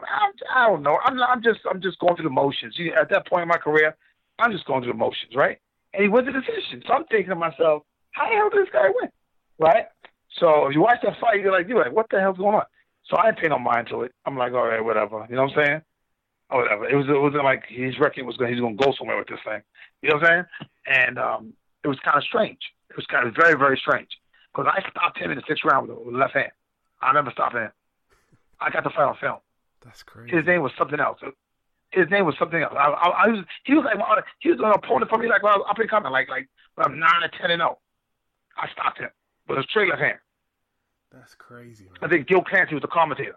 Right, I stopped it. So obviously at that point in my career, it was about a lack of motivation, not a lack of dedication, but lack of motivation, lack of, because what direction am I going in now? I was pretty much, trying not to get hurt. That was my biggest thing at that point in my career. But at the same time, maybe I'll fall into a check. You know what I'm saying? A nice check somewhere. But knowing that I'm not signed to any promoters, nobody's going to give me a check because Top Rank's looking at me, ain't looking at me. Neither is any other promoter looking at me, going to say, well, you know what I'm saying? I'm too dangerous to fight against and not going to give them a guaranteed win. So, you know what I'm saying? I could see the space I was in. You know what I'm saying? But the only thing that was out there was really everybody wanted to still see the rematch with me and the Prince. So when they mentioned it, right, of course I jumped at it, okay? But he's retired already. You know what I'm saying? He's done. So it was a very hard place to live in. But, like I said, in America, we got a lot harder than guys in Europe and other countries because, when you're a fighter, that's what you do for a living. You know what I'm saying? That's what you do for a living. So the days were numbered. I was getting older. I was still dangerous, still training. Still my reflexes, but I didn't have the same motivation I had, coming up. But I was still beating guys. You know what I'm saying? So, you were. And then I knew the medal. Yeah, because 5 months later, they put you in with the undefeated prospect at the time, Frankie Archuleta, and you took his O, didn't you? You stopped him in 9. Yeah. So, yeah. That was... that was atrocious knockout. Yeah. That was a bad knockout, too. That's what I'm saying. So that's why the promoters didn't want to put you in with their young guns. Yeah. Yeah, also I was on the Sugar Shane Mosley card. He fought Woody Wise and Vernon Forrest fought Vince Phillips. It was a triple header, right? They put me in the card almost not really last minute, but I had 2 months before. And they thought, and Shane did me a favor and put me on. And it was a TV fight, Hard Rock. The only show was Vernon Forrest, and I just barely made it. But Frank Archuleta was actually a good fighter, I guess, from New Mexico. And I remember stopping him. I remember he got knocked out bad. Like I said, that's what amazed me about the Prince. I hit him with shots that I hit other guys with. They ain't getting out. Once I touch him, they're gone. I know it's gone. He was absorbing the punches. It was an amazing thing to watch because he's so flexible that when I hit him, he absorbed the shots. Yeah, and 8 months later, you're back against Eric Morales in Texas. Tell us about that fight there. Obviously, you were over there. Well, the Morales stuff, all of that stuff was at a weight I didn't exist no more in, okay? And that was good promotion, what they done there, but it was good money to me get paid. So Morales, I fought in 11 days' notice. Wow. I had to lose 12 pounds in 11 days. So Morales' fight was a setup. Morales' fight was just a TV fight using my name. If I'm not the same, you know what I'm saying? Fighting at featherweight because I wanted to fight Morales and Marrero when I was a featherweight, and HBO went and put them against me because I was a destroyer. So by this time in my career, this time of my age, by this time I'm a lightweight, and how that fight came about was they asked me would I fight Morales, and I said yeah, and I'm thinking at lightweight, and I stepped the fight, and then I come to find out 2 days later I got to weigh 126 or no fight. So if you pay me 6 figures and I've been getting 2, you know what I'm going to do, right? I'm going to say, okay. And hopefully, and the fight was just stopped because I was taking punches. The fight was stopped because my corner was waving a white towel because Tom thought that, this is what Tom said before the fight. He said, Kellen, we're going to fight the last 30 seconds. You know, the whole trick. Last 30 seconds round because I had to lose 11 pounds. It was kind of concerned for me. 11 pounds in 12 pounds in 11 days. So, and I'd be featherweight. Remember, the last fight I fought featherweight was Prince. I had fought featherweight. Once I fought Prince, I was no longer featherweight. I was a lightweight. So I got to make 126. So I made 26. So Tom's idea was, okay, this is what we're going to do. I'm going to let you know the last 30 seconds went right. So I remember the guy, the referee, Lawrence Cole. Lawrence Cole's referee. And Tom was waving a towel. And after the fight stopped, I looked at Lawrence Cole. So why he stopped the fight? He said, your trainers are waving the towel. So I asked him on the locker room. Tom was waving the towel because he thought it was 30 seconds. The clock went behind. He forgot to do the stopwatch. It was stupid. So I lost that one, right? And I told Morales after the fight, can we fight a lightweight? I asked him. I said, can we fight a lightweight? Right? I wanted to fight him at lightweight. Because when I was knocked off Frank Archuleta, I was supposed to fight David Diaz for the world title. You know, he pulled out. That's why I fought Frank Archuleta. Because I said, if you beat Frank Archuleta, because they want him to win. If you beat Frank Archuleta, we'll let you fight David Diaz. But so I knocked him out. David Diaz said no. Gosh. So I was used to that in my career like that. So I fought Morales on 11 days' notice. Right? So I told Morales to fight a lightweight. I fought you a featherweight. Right? I had to walk around 40, 42, 43, train, stay around that weight. So I fought 35. I was pretty good. You know what I'm saying? But I knew that fight was a throwaway. You know what I'm saying? I knew the fight was a throwaway. You know, maybe the body shot, I was down. So I was half myself, less than half myself, matter of fact. Yeah, definitely. Saying 126. You know what I'm saying? I mean, it wasn't me. It wasn't Kevin Kelly. He's beating the legend of Kevin Kelly. Yeah. You know what I'm saying? So the thing was, like, I was like, no, that's I didn't care. Like I said, at that point, I'm like, you know. And then the Barrera thing was also the same thing. I fought Barrera to fracture rib. I had to make featherweight for him too. So like I said, those are two fights that, you know, I hate to divulge it, but it is what it is. That I fought them in a weight class that I no longer existed in. You know what I'm saying? By that time, you know, 2003, I was fighting lightweight. You know, so I fought Morales at featherweight and I fought Barrera at featherweight. You know, good management. They had good management, good promotion, but they were offering good money. Like I said, nobody's paying me that kind of money they were paying me at that time. You know what I'm saying? Yeah, no, completely. So the bottom line, yeah. So like we say, you know, after the Morales fight, you took off 19 months before coming back. You come back with 3 wins. Obviously, the win against Raul Franco, then of course Humberto Soto, then Johnny West. I beat Soto. It's funny story. I beat Soto with one arm. You know that, right? I hurt my arm, sparring Wayne McCullough. I was sparring Wayne McCullough for the fight. And it was for the BU title, right? I mean, the NABO title. Yeah. NABO hit the Latin in Vegas. NABA. And Tom goes, right? And Tom goes, Kevin, you win this belt? Kevin, I get you a title fight. I said, bet. Right? I hurt my arm sparring Wayne McCullough the week before the fight. I was taking Celebrex, right? Anti-inflammatory. So my wife at the time says, you gonna fight this fight with a hurt arm? I said, hell yeah. Hell yeah. I saw a belt. I didn't know how good. I didn't care how good Bertolo was. I didn't care nothing about him. As a matter of fact, I tried to fight the guy that beat Bertolo named Alex Rodriguez. I watched the tape, and Tom showed me the tape, and I said, I want Alex, I want the guy that won. I was here, beat Soto. And Alex turned me down. So I said, I'll take Soto then. I never even heard of him. But it's for the belt. Like I said, motivation. That's motivation. You win this, I get your title shot. Okay, good. I'm motivated. I hurt my arm, my right arm, jabbing Wayne McCullough. You got some rain about this one day. I do a jab. He caught my jab, pulled the leg of my right arm. I go to the doctor. I'm on Celebrex. Can't tell nobody I'm hurt, right? I go, I say, I'm going to win this fight. Watch this. And I go win the fight. 12-round decision. I beat Humberto Soto. One arm. Yeah, that's a brilliant win again. And guess what? And then he wins 19 fights after that in a row. Wow. 19 fights after I beat him with one arm. And then he wins a world title. Then he wins another world title.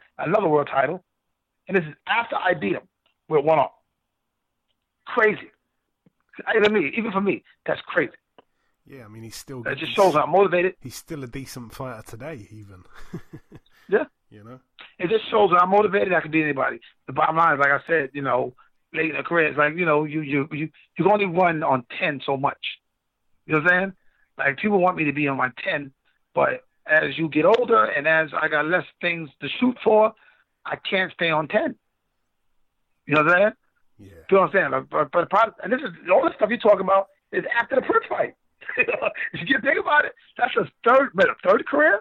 Not even first or second, that's a third career. This is after the first fight.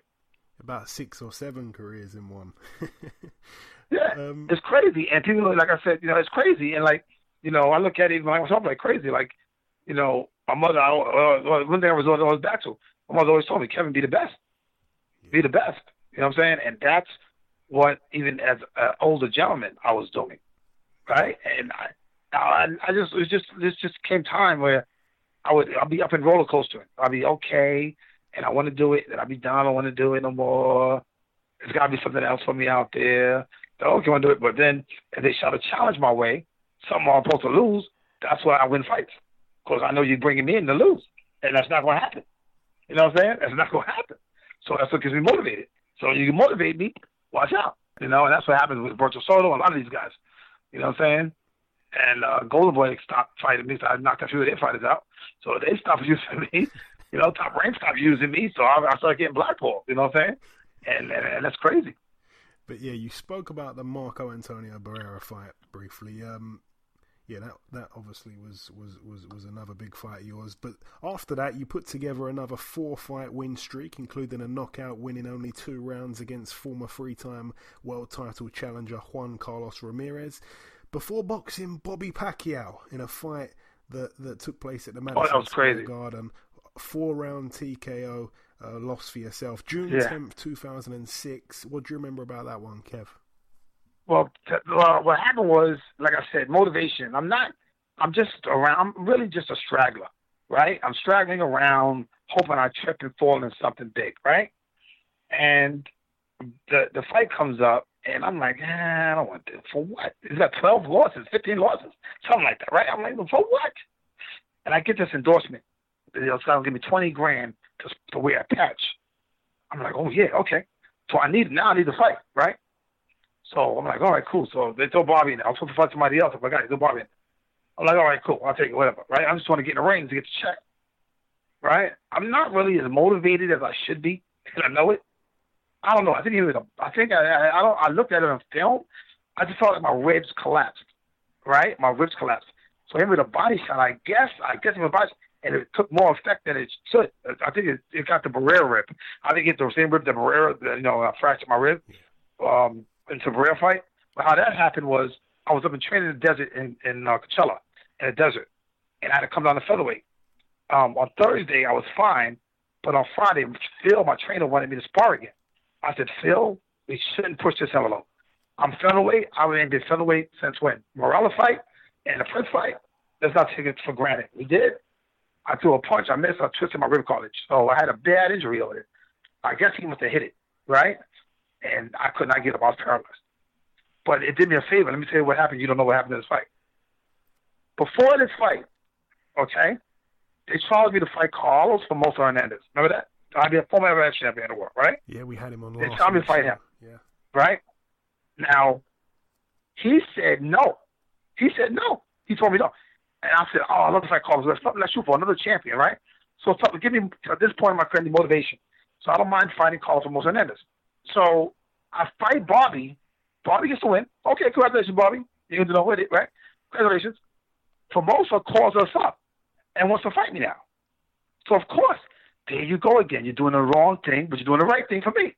You're motivating me because now you think you can win. Because Bobby can't spar with me. What are you talking about? But at the end of the day, guess what? Okay, I'll take the fight. My ex-wife is my ex-wife. She's pregnant. She's about 9. Let's see. Yeah, she's pregnant. The fight's in Texas. I'll never forget it. The fight's in Texas, and she delivers the baby, right? I'm in the hospital, right? And I get the call from Tom. And Tom says, Kevin, Carlos Famoso Hernandez called, and he wants to fight you. This is after the Bobby fight. So my ex-wife thinks, well, she's messing up now, but she thinks I should retire because after the Bobby, rather than horrible. I'm thinking I need that motivation. So that was motivation for me because I needed something so bad to happen to me so I can rise to the occasion, right? So I got the perfect storyline. Bobby beats me. Congratulations. Now everybody thinks my career is over. Oh, really? So Famoso calls Tom and wants to fight me now. But he turned me down. So I felt so betrayed. So I go, yes. My wife is tripping out. She's like, are you serious? Are you serious? I said, don't worry about it. I'm going to fight easy. She's like, are you serious? All right, we just had a baby and all this craziness, right? I said, don't worry about it. It's like 2 months away from now, right? Right? So she thinks I'm crazy, right? I'm going to show you how scared everybody was, right? Tom didn't even show up. This is how crazy this is. Tom doesn't even show up. He's the manager. He don't show up. I'm with team, and that's it. Right? My wife doesn't want to show up. So what happened was she calls me 2 days before the fight. She don't want to be this. Everybody's going to get massacred. That's why I love this. I'm like, oh, my God. Watch what I do to him. Right? and I needed this motivation. I got a motivation again. So she don't want to come. Two days want to fight. She decides to call and said, buy me a ticket. I'm be there. I'll buy her a ticket, fly her and the baby out, right? So now she's in Texas. I'm in Texas.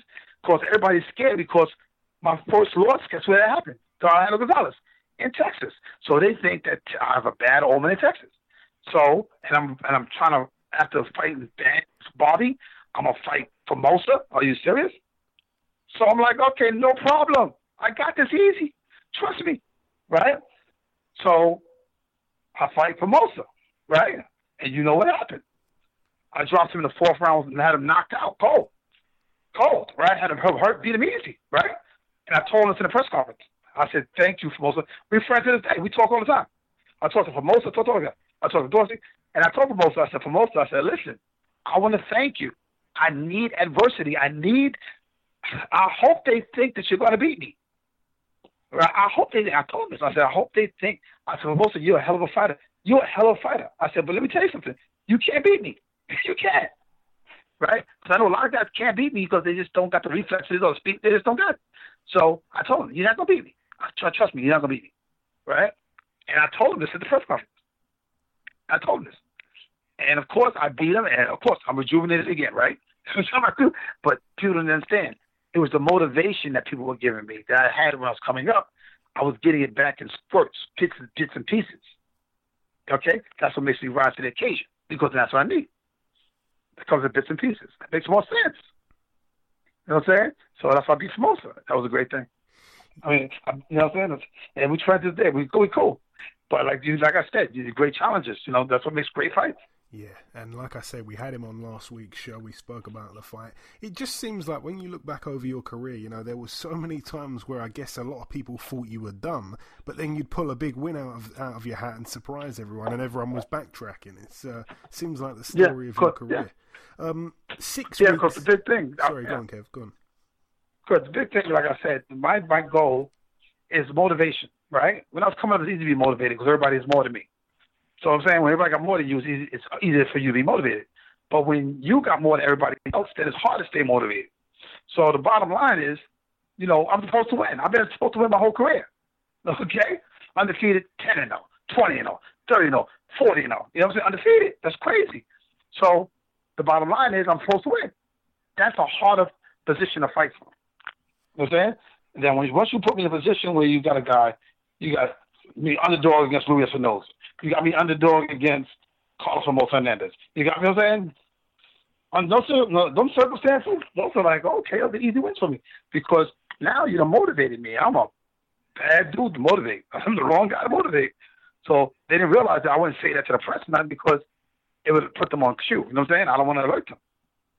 I want them to think, like Luis Espinosa, 4-1 underdog. How can I be 4-1 underdog? I take that as a disrespect. I'm 4-1 underdog. Really? Oh, watch this.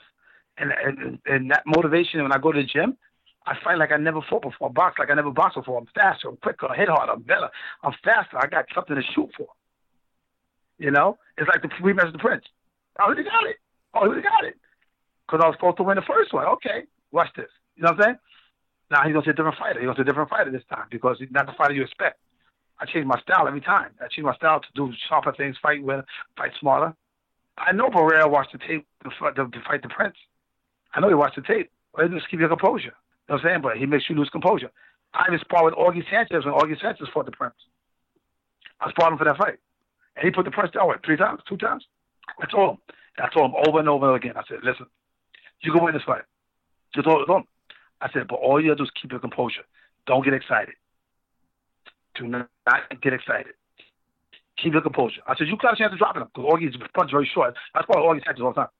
And I sparred him for that fight. I wasn't trying to go against the Prince, but you know what I'm saying? And I was paying me money to spar him. So I was okay. Right? And I told him, get some instructions for this. Just keep your composure. Do not get overzealous. Do not. He'll take advantage of you. You get overzealous. That's all you did. And he got knocked out. Yeah. And the final fight I'm going to ask you about of your career, Kev, 6 weeks after that win over Carlos Hernandez, you're back out boxing former 5-time world champion Manuel Medina. You lost a majority decision, a close fight over 12 rounds back at the Madison Square Garden. That was crazy. Was that kind of like your last hurrah, if you like? But tell us about the fight, of course. Everybody in the arena thought that I got robbed. That's what they said. And I felt that way, too. I mean, I had him knocked out. They told me I had to knock him out. Medina, I wanted to fight Medina for years. And it just never came together. But that fight, I can watch it. I thought I was overpowering him. I was strong arming him.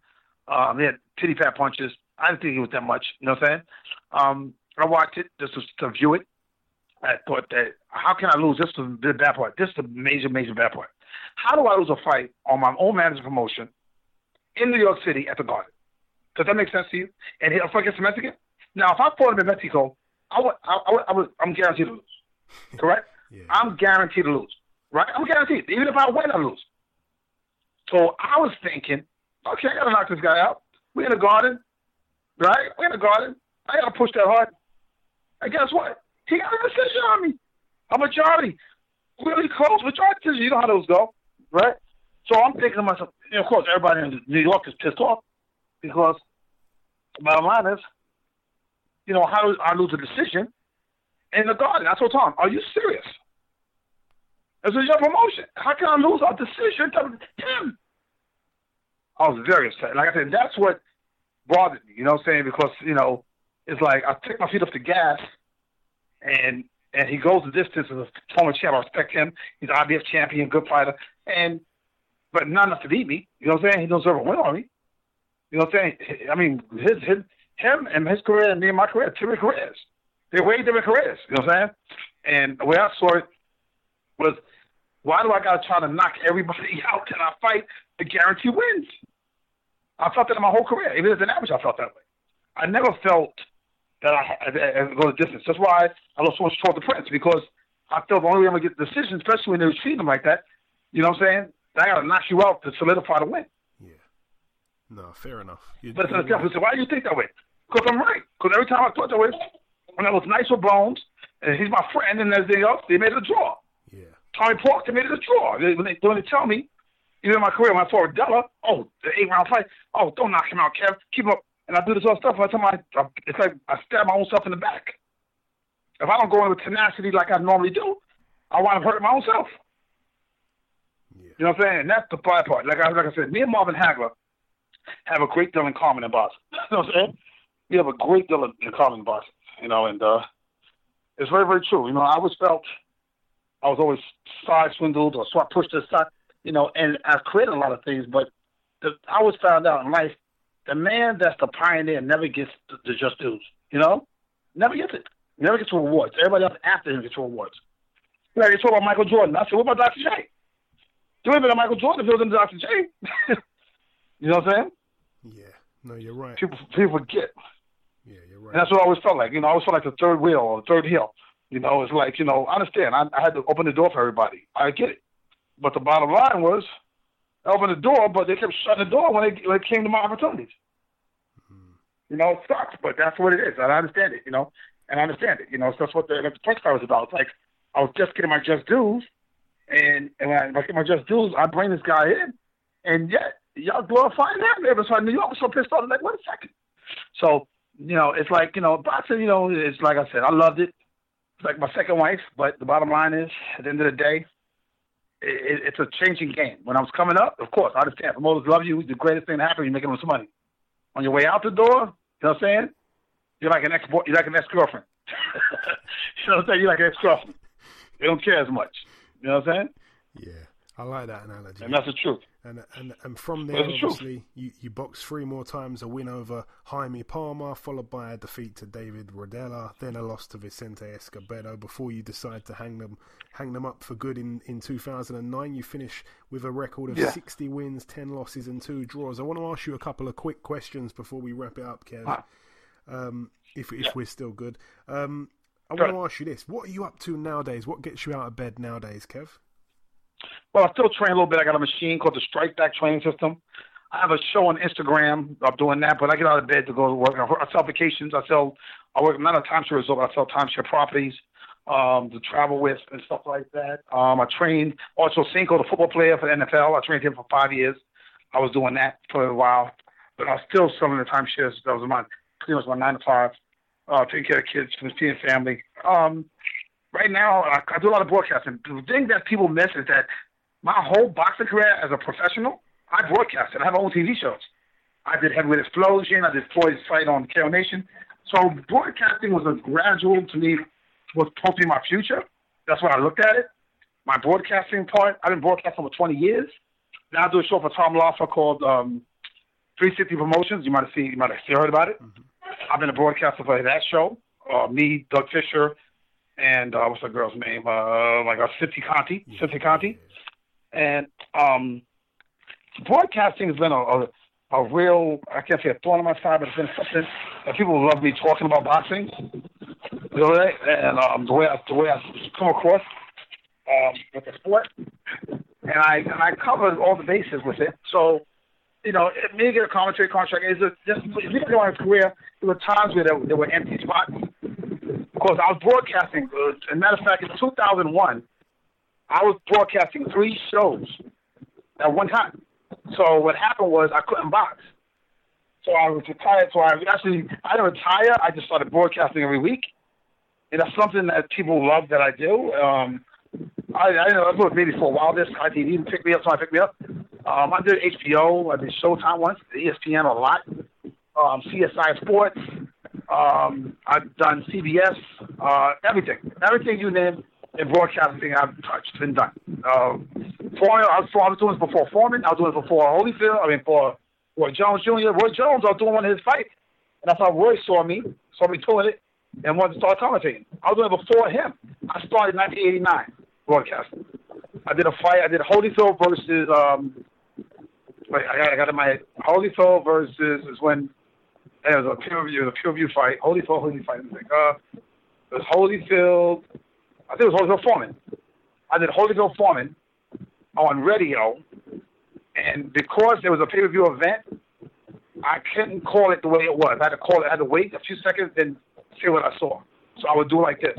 A few seconds ago, Foreman landed a great right hand. Looked like he buckled the legs of Holyfield. It buckled a little bit. Looked like a little spaghetti, but, you know, I had to be very descriptive on things. And so that's where my commentary style comes from. It comes from radio because I was doing radio for so long, right? By the time I started doing TV, it was easy. Okay. So that was a passion of mine. The broadcasting became a passion, doing shows, talk shows. I did studios, a lot of studios for ESPN. You know, I understand TV loves the way I talk, and I have a lot to say. And I think that the sport should be taught better. I don't think it's broadcast enough, and that enough information is not being done. I think fighters should be more the broadcast teams than anybody else. Yeah, I agree. You know, and I think that when I see Mario Lopez, boxing is the only sport where they'll take a celebrity and let him be a commentator. They don't do that to football, basketball, baseball, soccer. They don't do it. No other sport they do it. Only boxing. It's like a joke. So that's why I commentate and broadcast at the level I do, because I make it like, you know, that I've commentated with Master P before, the rapper him. I did shows with everybody. I was working for HBO for a while. So I had a contract for a few years. Yeah, it was good. And I was doing a lot of fights for them. And I did a lot of public appearances for them, showcases, and all kinds of stuff. And everybody thought I was going to be a gradual crossover, but HBO, of course, got a lot of boxing. And when they did that, I lost any opportunities I would have in the future signing a nice contract with them. Mm-hmm. You know, and so broadcasting, I still enjoy it. I still do it all the time. And as available as I can get it, you know, I go out there and call the shots. I'm doing it for Tom Laughlin now, 360 Promotions. You know, watch it on YouTube. I did the last 2 fights that he's had. He's got some new monsters out there. Watch out. They're very dangerous. You got a guy that's a Gerhard Bochuk, knocking everybody out, 16-0, 16 knockouts. You got guys that's 8-0, 8 knockouts. There's some real monsters out there. Yeah. Mostly from the Ukraine. You know, I love calling the sport of boxing. What I've learned, you know, and what I've perfected in the sport of in the ring, I know how to call it as good as I know how to throw it. You know what I'm saying? That's one thing. That's a gift from God. And I always say it's a gift from God that I'm just not being lucky up there. It's not luck. You know, I know how to put this thing together. You know what I'm saying? I know how to jab different ways and what kind of hook you got to throw when it's needed, so I can pass on that instruction. And like I said, I think the talent they gave me was so I can talk about it in a form and fashion to explain it to the world. It's not explained to the world properly. I feel sometimes.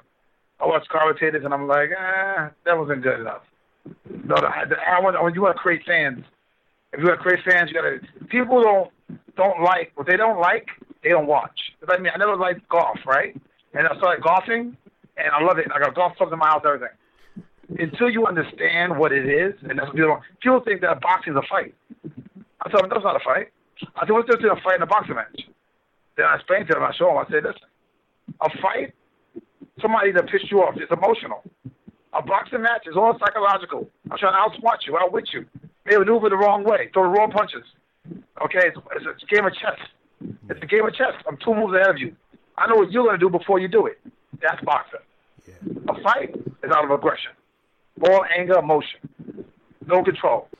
And I want to ask you, Kev, I was going to ask who's the hardest puncher you ever boxed in your career, but you kind of answered it, Gregorio Vargas. Good. Gregorio Vargas and James Pitts, to me, hit the hardest to me. Yeah. Gregorio Vargas was a very hard puncher to me. Like I said, it's all perception. James Pitts. Prince didn't hit any harder than me than I think, personally, than Kane. I think it's what he catch you more off balance. You know what I'm saying? I mean, I didn't see a severe punch power like, oh my God, that really blew my mind.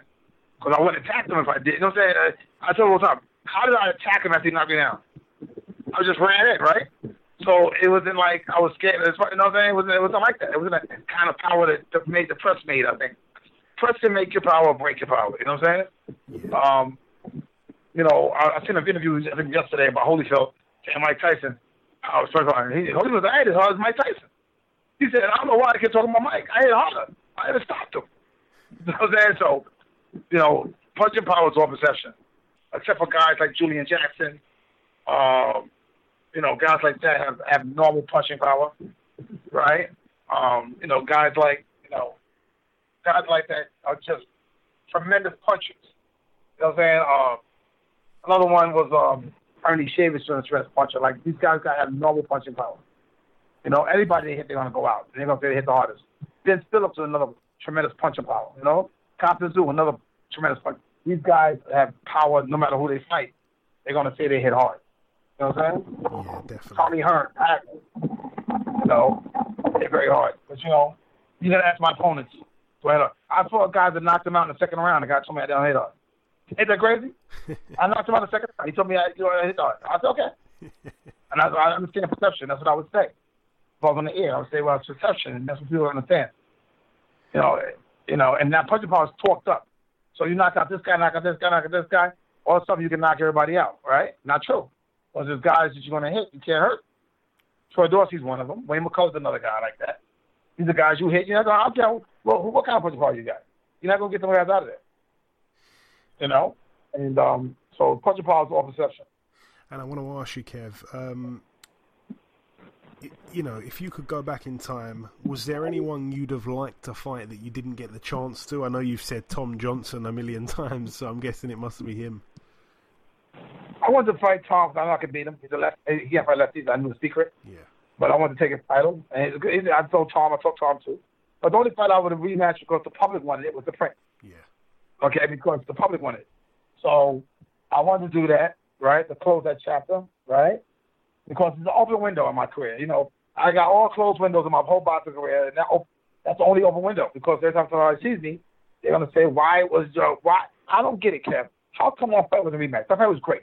And that's why you know what I'm saying? Yeah. I tell them I need a dance partner. You can't dance by yourself. You know what I'm saying? I need a dance partner. I would have did it gladly. But I know he would never do it. He wouldn't do it. It's not worth it to him because, he just my history, I scared him. I know I scared him.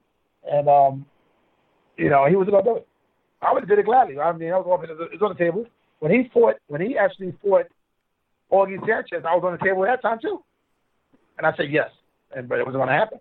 I knew it was going to happen. But like I said, we leave that open window when people will remember that fight and say, wow, I want to see that again. That's an emotional fight. People felt very emotional. And the Gainer fight and then the Troy Dorsey fight. Those are 3 fights that I hear about constantly from time to time. I never hear about Espinoza. I never hear about Humberto Soto. Sometimes from the boxing fans, I hear about Soto. I hear about Soto, Humberto Soto, but majority of the time it's Gainer, Torcy, Prince. I would say about 95% of the time. Those three fights I'm going to hear about all the time. And Kev, who would you say was the best opponent you ever boxed in terms of all-round fighter? Who was the best? You know why I don't know that? Because I'm the kind of fighter where I fight where I don't think you're good even fighting you. You know what I'm saying? So there's no body. I thought a man fought like me, so I didn't know you asked that question. Fought a lot like me, a lot of switching stuff. The best boxer, I would definitely say Smoke.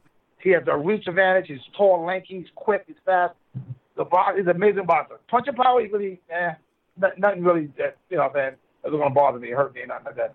He don't got the Tommy Hearns punch. But boxer-wise, definitely Smoke. Smoke is a hell of a boxer. I would say non-stop, Troy Dorsey all day. That's a rock. You're fighting a rock.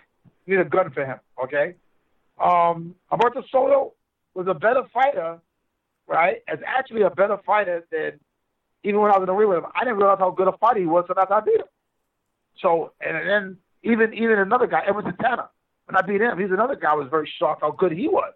Even the guy I beat him, Frank Castelletta, knocked out. Frank Castelletta was a hell of a fighter, I realized, after I fought him. You know, when I watched the tape, I'm like, damn, that guy's a good fighter. But, you know, they're not going to beat me. That's the only thing. You may be a good fighter, I mean, you're going to beat me. So, Prince is definitely in my top 5. Okay, skill-wise, because we fight very similar. There's some similarities. But I can say there's nobody that ever in the ring, because my mindset's different. You know what I'm saying? My mindset's way different now I'm fighting you. You know what I'm saying? I know I'm going to get around whatever you got. I'm going to get around and get you out of there. So my mindset never had a thing where like, oh, wow, this guy's really, really good. You know what I'm saying? I never had it. I always felt like I could do better than you. And I did better in the ring. And that brought me to another level and I could blow you out somewhere.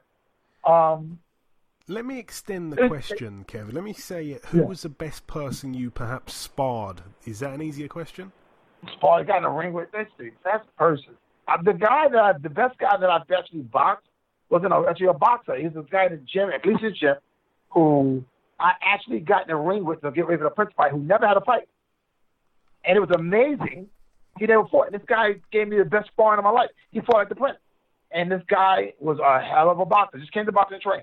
So he's the one I paid attention to. I would say in the ring boxer. I mean, I even boxed with heavyweights. I used to box with Stampede. He's every champ in the world. When he was every champ, I just boxed with him a little bit. I would say Linares, Jorge Linares, is a hell of a fighter. Yeah. I like Linares. I worked with him a lot. I sparred with Linares a lot. They're all different in their own way. But they all got their own secrets. You know what I'm saying? They all got their own special tactic. They have a special thing they do. I'm actually saying I got like 4 or 5 guys. Augie Sanchez was a hell of a fighter in the gym. Maybe not in the boxing, but he's a hell of a fighter in the gym. Augie Sanchez, great sparring partner. Wayne McCullough, amazing. You know, he's Troy Dorsey all day. Doesn't stop coming, keeps throwing at you. Everybody's different. No, I don't think there's anybody that put me on my heels. You know what I'm saying? Yeah. Where I was like, wow, you know, holy cow. I would say that the closest to that is Linares. I would say he was the shocker for me. But I was the only one that could spar Linares in the whole Vegas. You know, he was knocking everybody else out. But I was sparring Linares and I was almost 40-some years old. Yeah. I was still sparring him. You know what I'm saying? And he was moving away from me, so he was at a great deal of respect from me. My punch and power and speed. But he was really good. I can say Linares. If I have to answer your question, Linares. Jorge Linares. Okay, interesting. And I want to ask you this, Kev. Have you got any regrets? If you could go back and change something, do you have any regrets about your career at all? Nope, not one. Good. Not one. Good. That's the best answer. Everything had to happen. Everything had to happen that way. You know, regret, you know, I had to go down to featherweight to fight Morales. I had to go to featherweight to fight Herrera. Those things I had to do. You know what I'm saying? In my career. You know, it wasn't like I could afford to sit out. You know what I'm saying? I couldn't do it. You know what I'm saying? And I could have did it different. Now the question was, if I could have did it different, would I? Yeah, you know, some things here and there. I think I would have fought everything the way I fought it because it made me who I am. it proved to me, boxing is the only sport to me in the world that proves to you what you can do. You don't know what you can do until you do it. That's boxing. Like me beating Soto with one arm, me knocking out Gina one eye, those things I didn't know I could do. You know, I had no idea. And I do it with adrenaline going and everything going on, and I pull it out a victory because I'm trying to feed my family. You know what I'm saying? And I would say that on my mind, you know, those are amazing things. Those to me are amazing things. You know, I don't expect accolades for them. I just, you know, I was just doing what my job was to 110%, not 90, not 85, not 45, 110%. All right, you had to kill me. I was refusing to lose. I was refusing to succumb to you learn to boxing. You know what I'm saying? That's what I looked at it. I looked at it like, you're primitive. What I'm about to do in the ring, I'm blessed with a gift. I have great hand speed, punching power in both hands. I can switch righty, lefty. So I was like, I feel truly gifted. It was just a matter of, you're going, right? And you're not going to be going nicely. You know what I'm saying? So that's my thing. And I always remember as when I turned pro that I forgot who told it to me, send a message to the other guys in the future. You know what I'm saying? And that's what my goal was to do, to send a message to my future opponent. You know what I'm saying? And so that they got their names. I know this boxing sport is psychological. It's 90% psychological. It's only 10% physical. And that's the truth about it. Yeah, definitely. I agree, and yeah, I've heard that many times before. Definitely true. My last real question for you, Kev. We ask this one to everyone that we speak to from overseas. It doesn't have to be Prince Naseem. It can be absolutely anyone. But who's your favourite UK fighter of all time, any era? Who comes to mind? Prince Naseem. He does. He just does. Prince, I would say, because I didn't have a chance to watch Chris Eubank. I watched him later after I knew boxing. Then I watched him, of course. Nigel Benn, I know him very well. You know, a lot of guys, when I got in the game, I started watching. You know what I'm saying? And that's what I learned about him. But I would say Prince Ahmed Naseem. From UK, I mean, I go back to Charlie Choo-Choo, Wallace Brown, Julian Jackson, Terry Norris. You know, I go back to watching Ray Robinson, watching Billy Backus, Archie Moore, Jack Johnson. I mean, I'm like Tyson. I'm a historian. I watch everything. You know what I'm saying? I feel, wow, to see how we evolve, to know what we have to do. And when people say boxing ain't the same, what they mean is the mindset's not the same. Not the boxing, the mindset. The idea to get rid of your opponent. These guys today want to fight to full distance, right? Instead of getting in the ring to knock somebody out, right? And knowing how to do it. That's the problem with today's fighters. They're not, you know, I like that. Actually, for a long time, I praised Kell Brook. I thought Kell Brook was a really, really, really, I still think he is a really, really good fighter. I just think that, you know, before Errol Spence Younger, you know what I'm saying? But I thought Kell Brook was going to be Errol Spence. I thought he's the most underrated welterweight there was. And I think Kell Brook's a hell of a fighter. Chris Eubank with the stories lines, I like him. You know, a really good fighter. I remember watching Ryan Rhodes. I remember Ryan Rhodes. He was in the Fritz camp. He's pretty decent too, but he's more of an imitation of Ahmed. But Ryan Rhodes wasn't bad. You know. I go back to Henry Cooper from Europe, guys like that. So I love the sport of boxing like my father did, you know, and you know, I watched all the way back to Jack Johnson, Sid Simmons. You know, I go back, I watch everything. Henry Armstrong. See, what I want to correct in boxing is that these current fighters, everybody's holding a stake. Henry Armstrong. There's no fighters doing what Henry Armstrong did. It was 8th division. He was champion of 3 of them. So no fighter's ever done that and defend all 3 belts equally. Pacquiao went up in weight, never came back down. Okay? Sugar Ray went up in weight, never came back down. Even Roy Jones went up, never came back down. So, you know, Henry Armstrong defended all 3 titles equally. That's what makes him so great. And nobody's ever done that. Imagine defending a welterweight title, a featherweight title, and a lightweight title the same. That's crazy. That means you got to lose 20 pounds and defend the title and win. Amazing. So the people got to know the facts. Just like the record's been broken already, Mayweather doesn't got the record. He doesn't. Well, Carlos Lopez has the record. Well, Carlos Lopez is 51-0. Did you know that? Yeah, but there's actually a guy that's fighting now. He's the WBC minimum weight world champion, 54-0. Yeah, but he's not retired. So until he retires officially, so the record's not towards the record. And I don't count Conor McGregor as a win, so I count him tied with Marciano. Because, to me, we look at it like this. When I was boxing, if I had a fight against Kobe Bryant and I won the fight, should I go on my record? No. So even though you know the fight sport, he's 0-1 as a professional fighter, right? He has no record. We don't look in the history books down the road. So it's just a matter of perception. Like I said again, he's a great fighter. Heck yeah, of course, all day. But I'm not counting McGregor. Yeah, fair enough. Okay, but yeah, the most popular answer to that favourite UK fighter thing is Prince Naseem. And just finally, Kev, if you've got any closing words just to your UK fans, I know you've got a ton of them over here. You probably don't get to speak to them too much. If you've got any closing words just to send them a message, you can do that before we let you go, my friend. I'm glad they enjoyed my career, and I did it for them. My logo on my cards, my logo on my shirts, my logo was doing it for the people. Not doing it for the Americans, not doing it for the Europeans, not the Africans, Latinos. Doing it for the people in general, globally. That was my logo on my cards, and that's the message that I did it for. I rose to those occasions and I had to persist and overcome things because I knew that the people would love and leave them with memories. That's what I want to leave the people with, memories. And that's what's great about this thing, okay? It doesn't matter. It's like when I was a kid, I used to watch a show called Good Times. I was about 11 years old, 12 years old.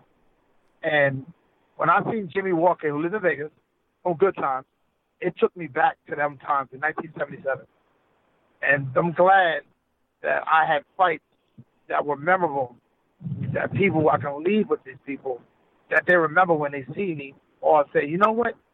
I seen this kid, Kevin Kelly, man. What a fighter. That's what I did it for. To be some of the best fighters in the world. Instead of just being another guy out there throwing punches. Unique, different, and special. And you were definitely that. You should be proud of yourself, my friend. Listen, as you said, you mainly get asked about 3 fights. We've gone over 20 this week. Kevin, it's been a real honour walking down memory lane with you this week. Thank you so much for your time. Take care, and of course, best wishes for the future. I hope we can speak again soon. Thank you very much. Anytime you want to call, talk about some fights, and the box comes back, you let me know. We do this. 100%. I'll have you back on soon, man. God bless you. Speak soon. All right. Thank you. Okay, and this wraps up episode 247 of the Box Hard Podcast. I've been your host, Joey Coastman. A massive thank you to our sole guest on this week's podcast, the former WBC Featherweight World Champion, Mr. Kevin Kelly. As always, though, the biggest shout-out of all goes out to you, the listeners. Thank you so much for tuning in to all these podcasts we've brought you during the lockdown period. It's been difficult tracking down some of these fighters from the yesteryear. I can't lie about that, to do these interviews. So I hope you've enjoyed them. They've all been very in depth. Very soon, when we get boxing on our screens every weekend again, we won't be doing these long in-depth interviews. So enjoy them while they're here. We'll go back to interviewing 2 fighters a week, and it'll be much shorter. I don't know if some people prefer that or not. Not quite sure.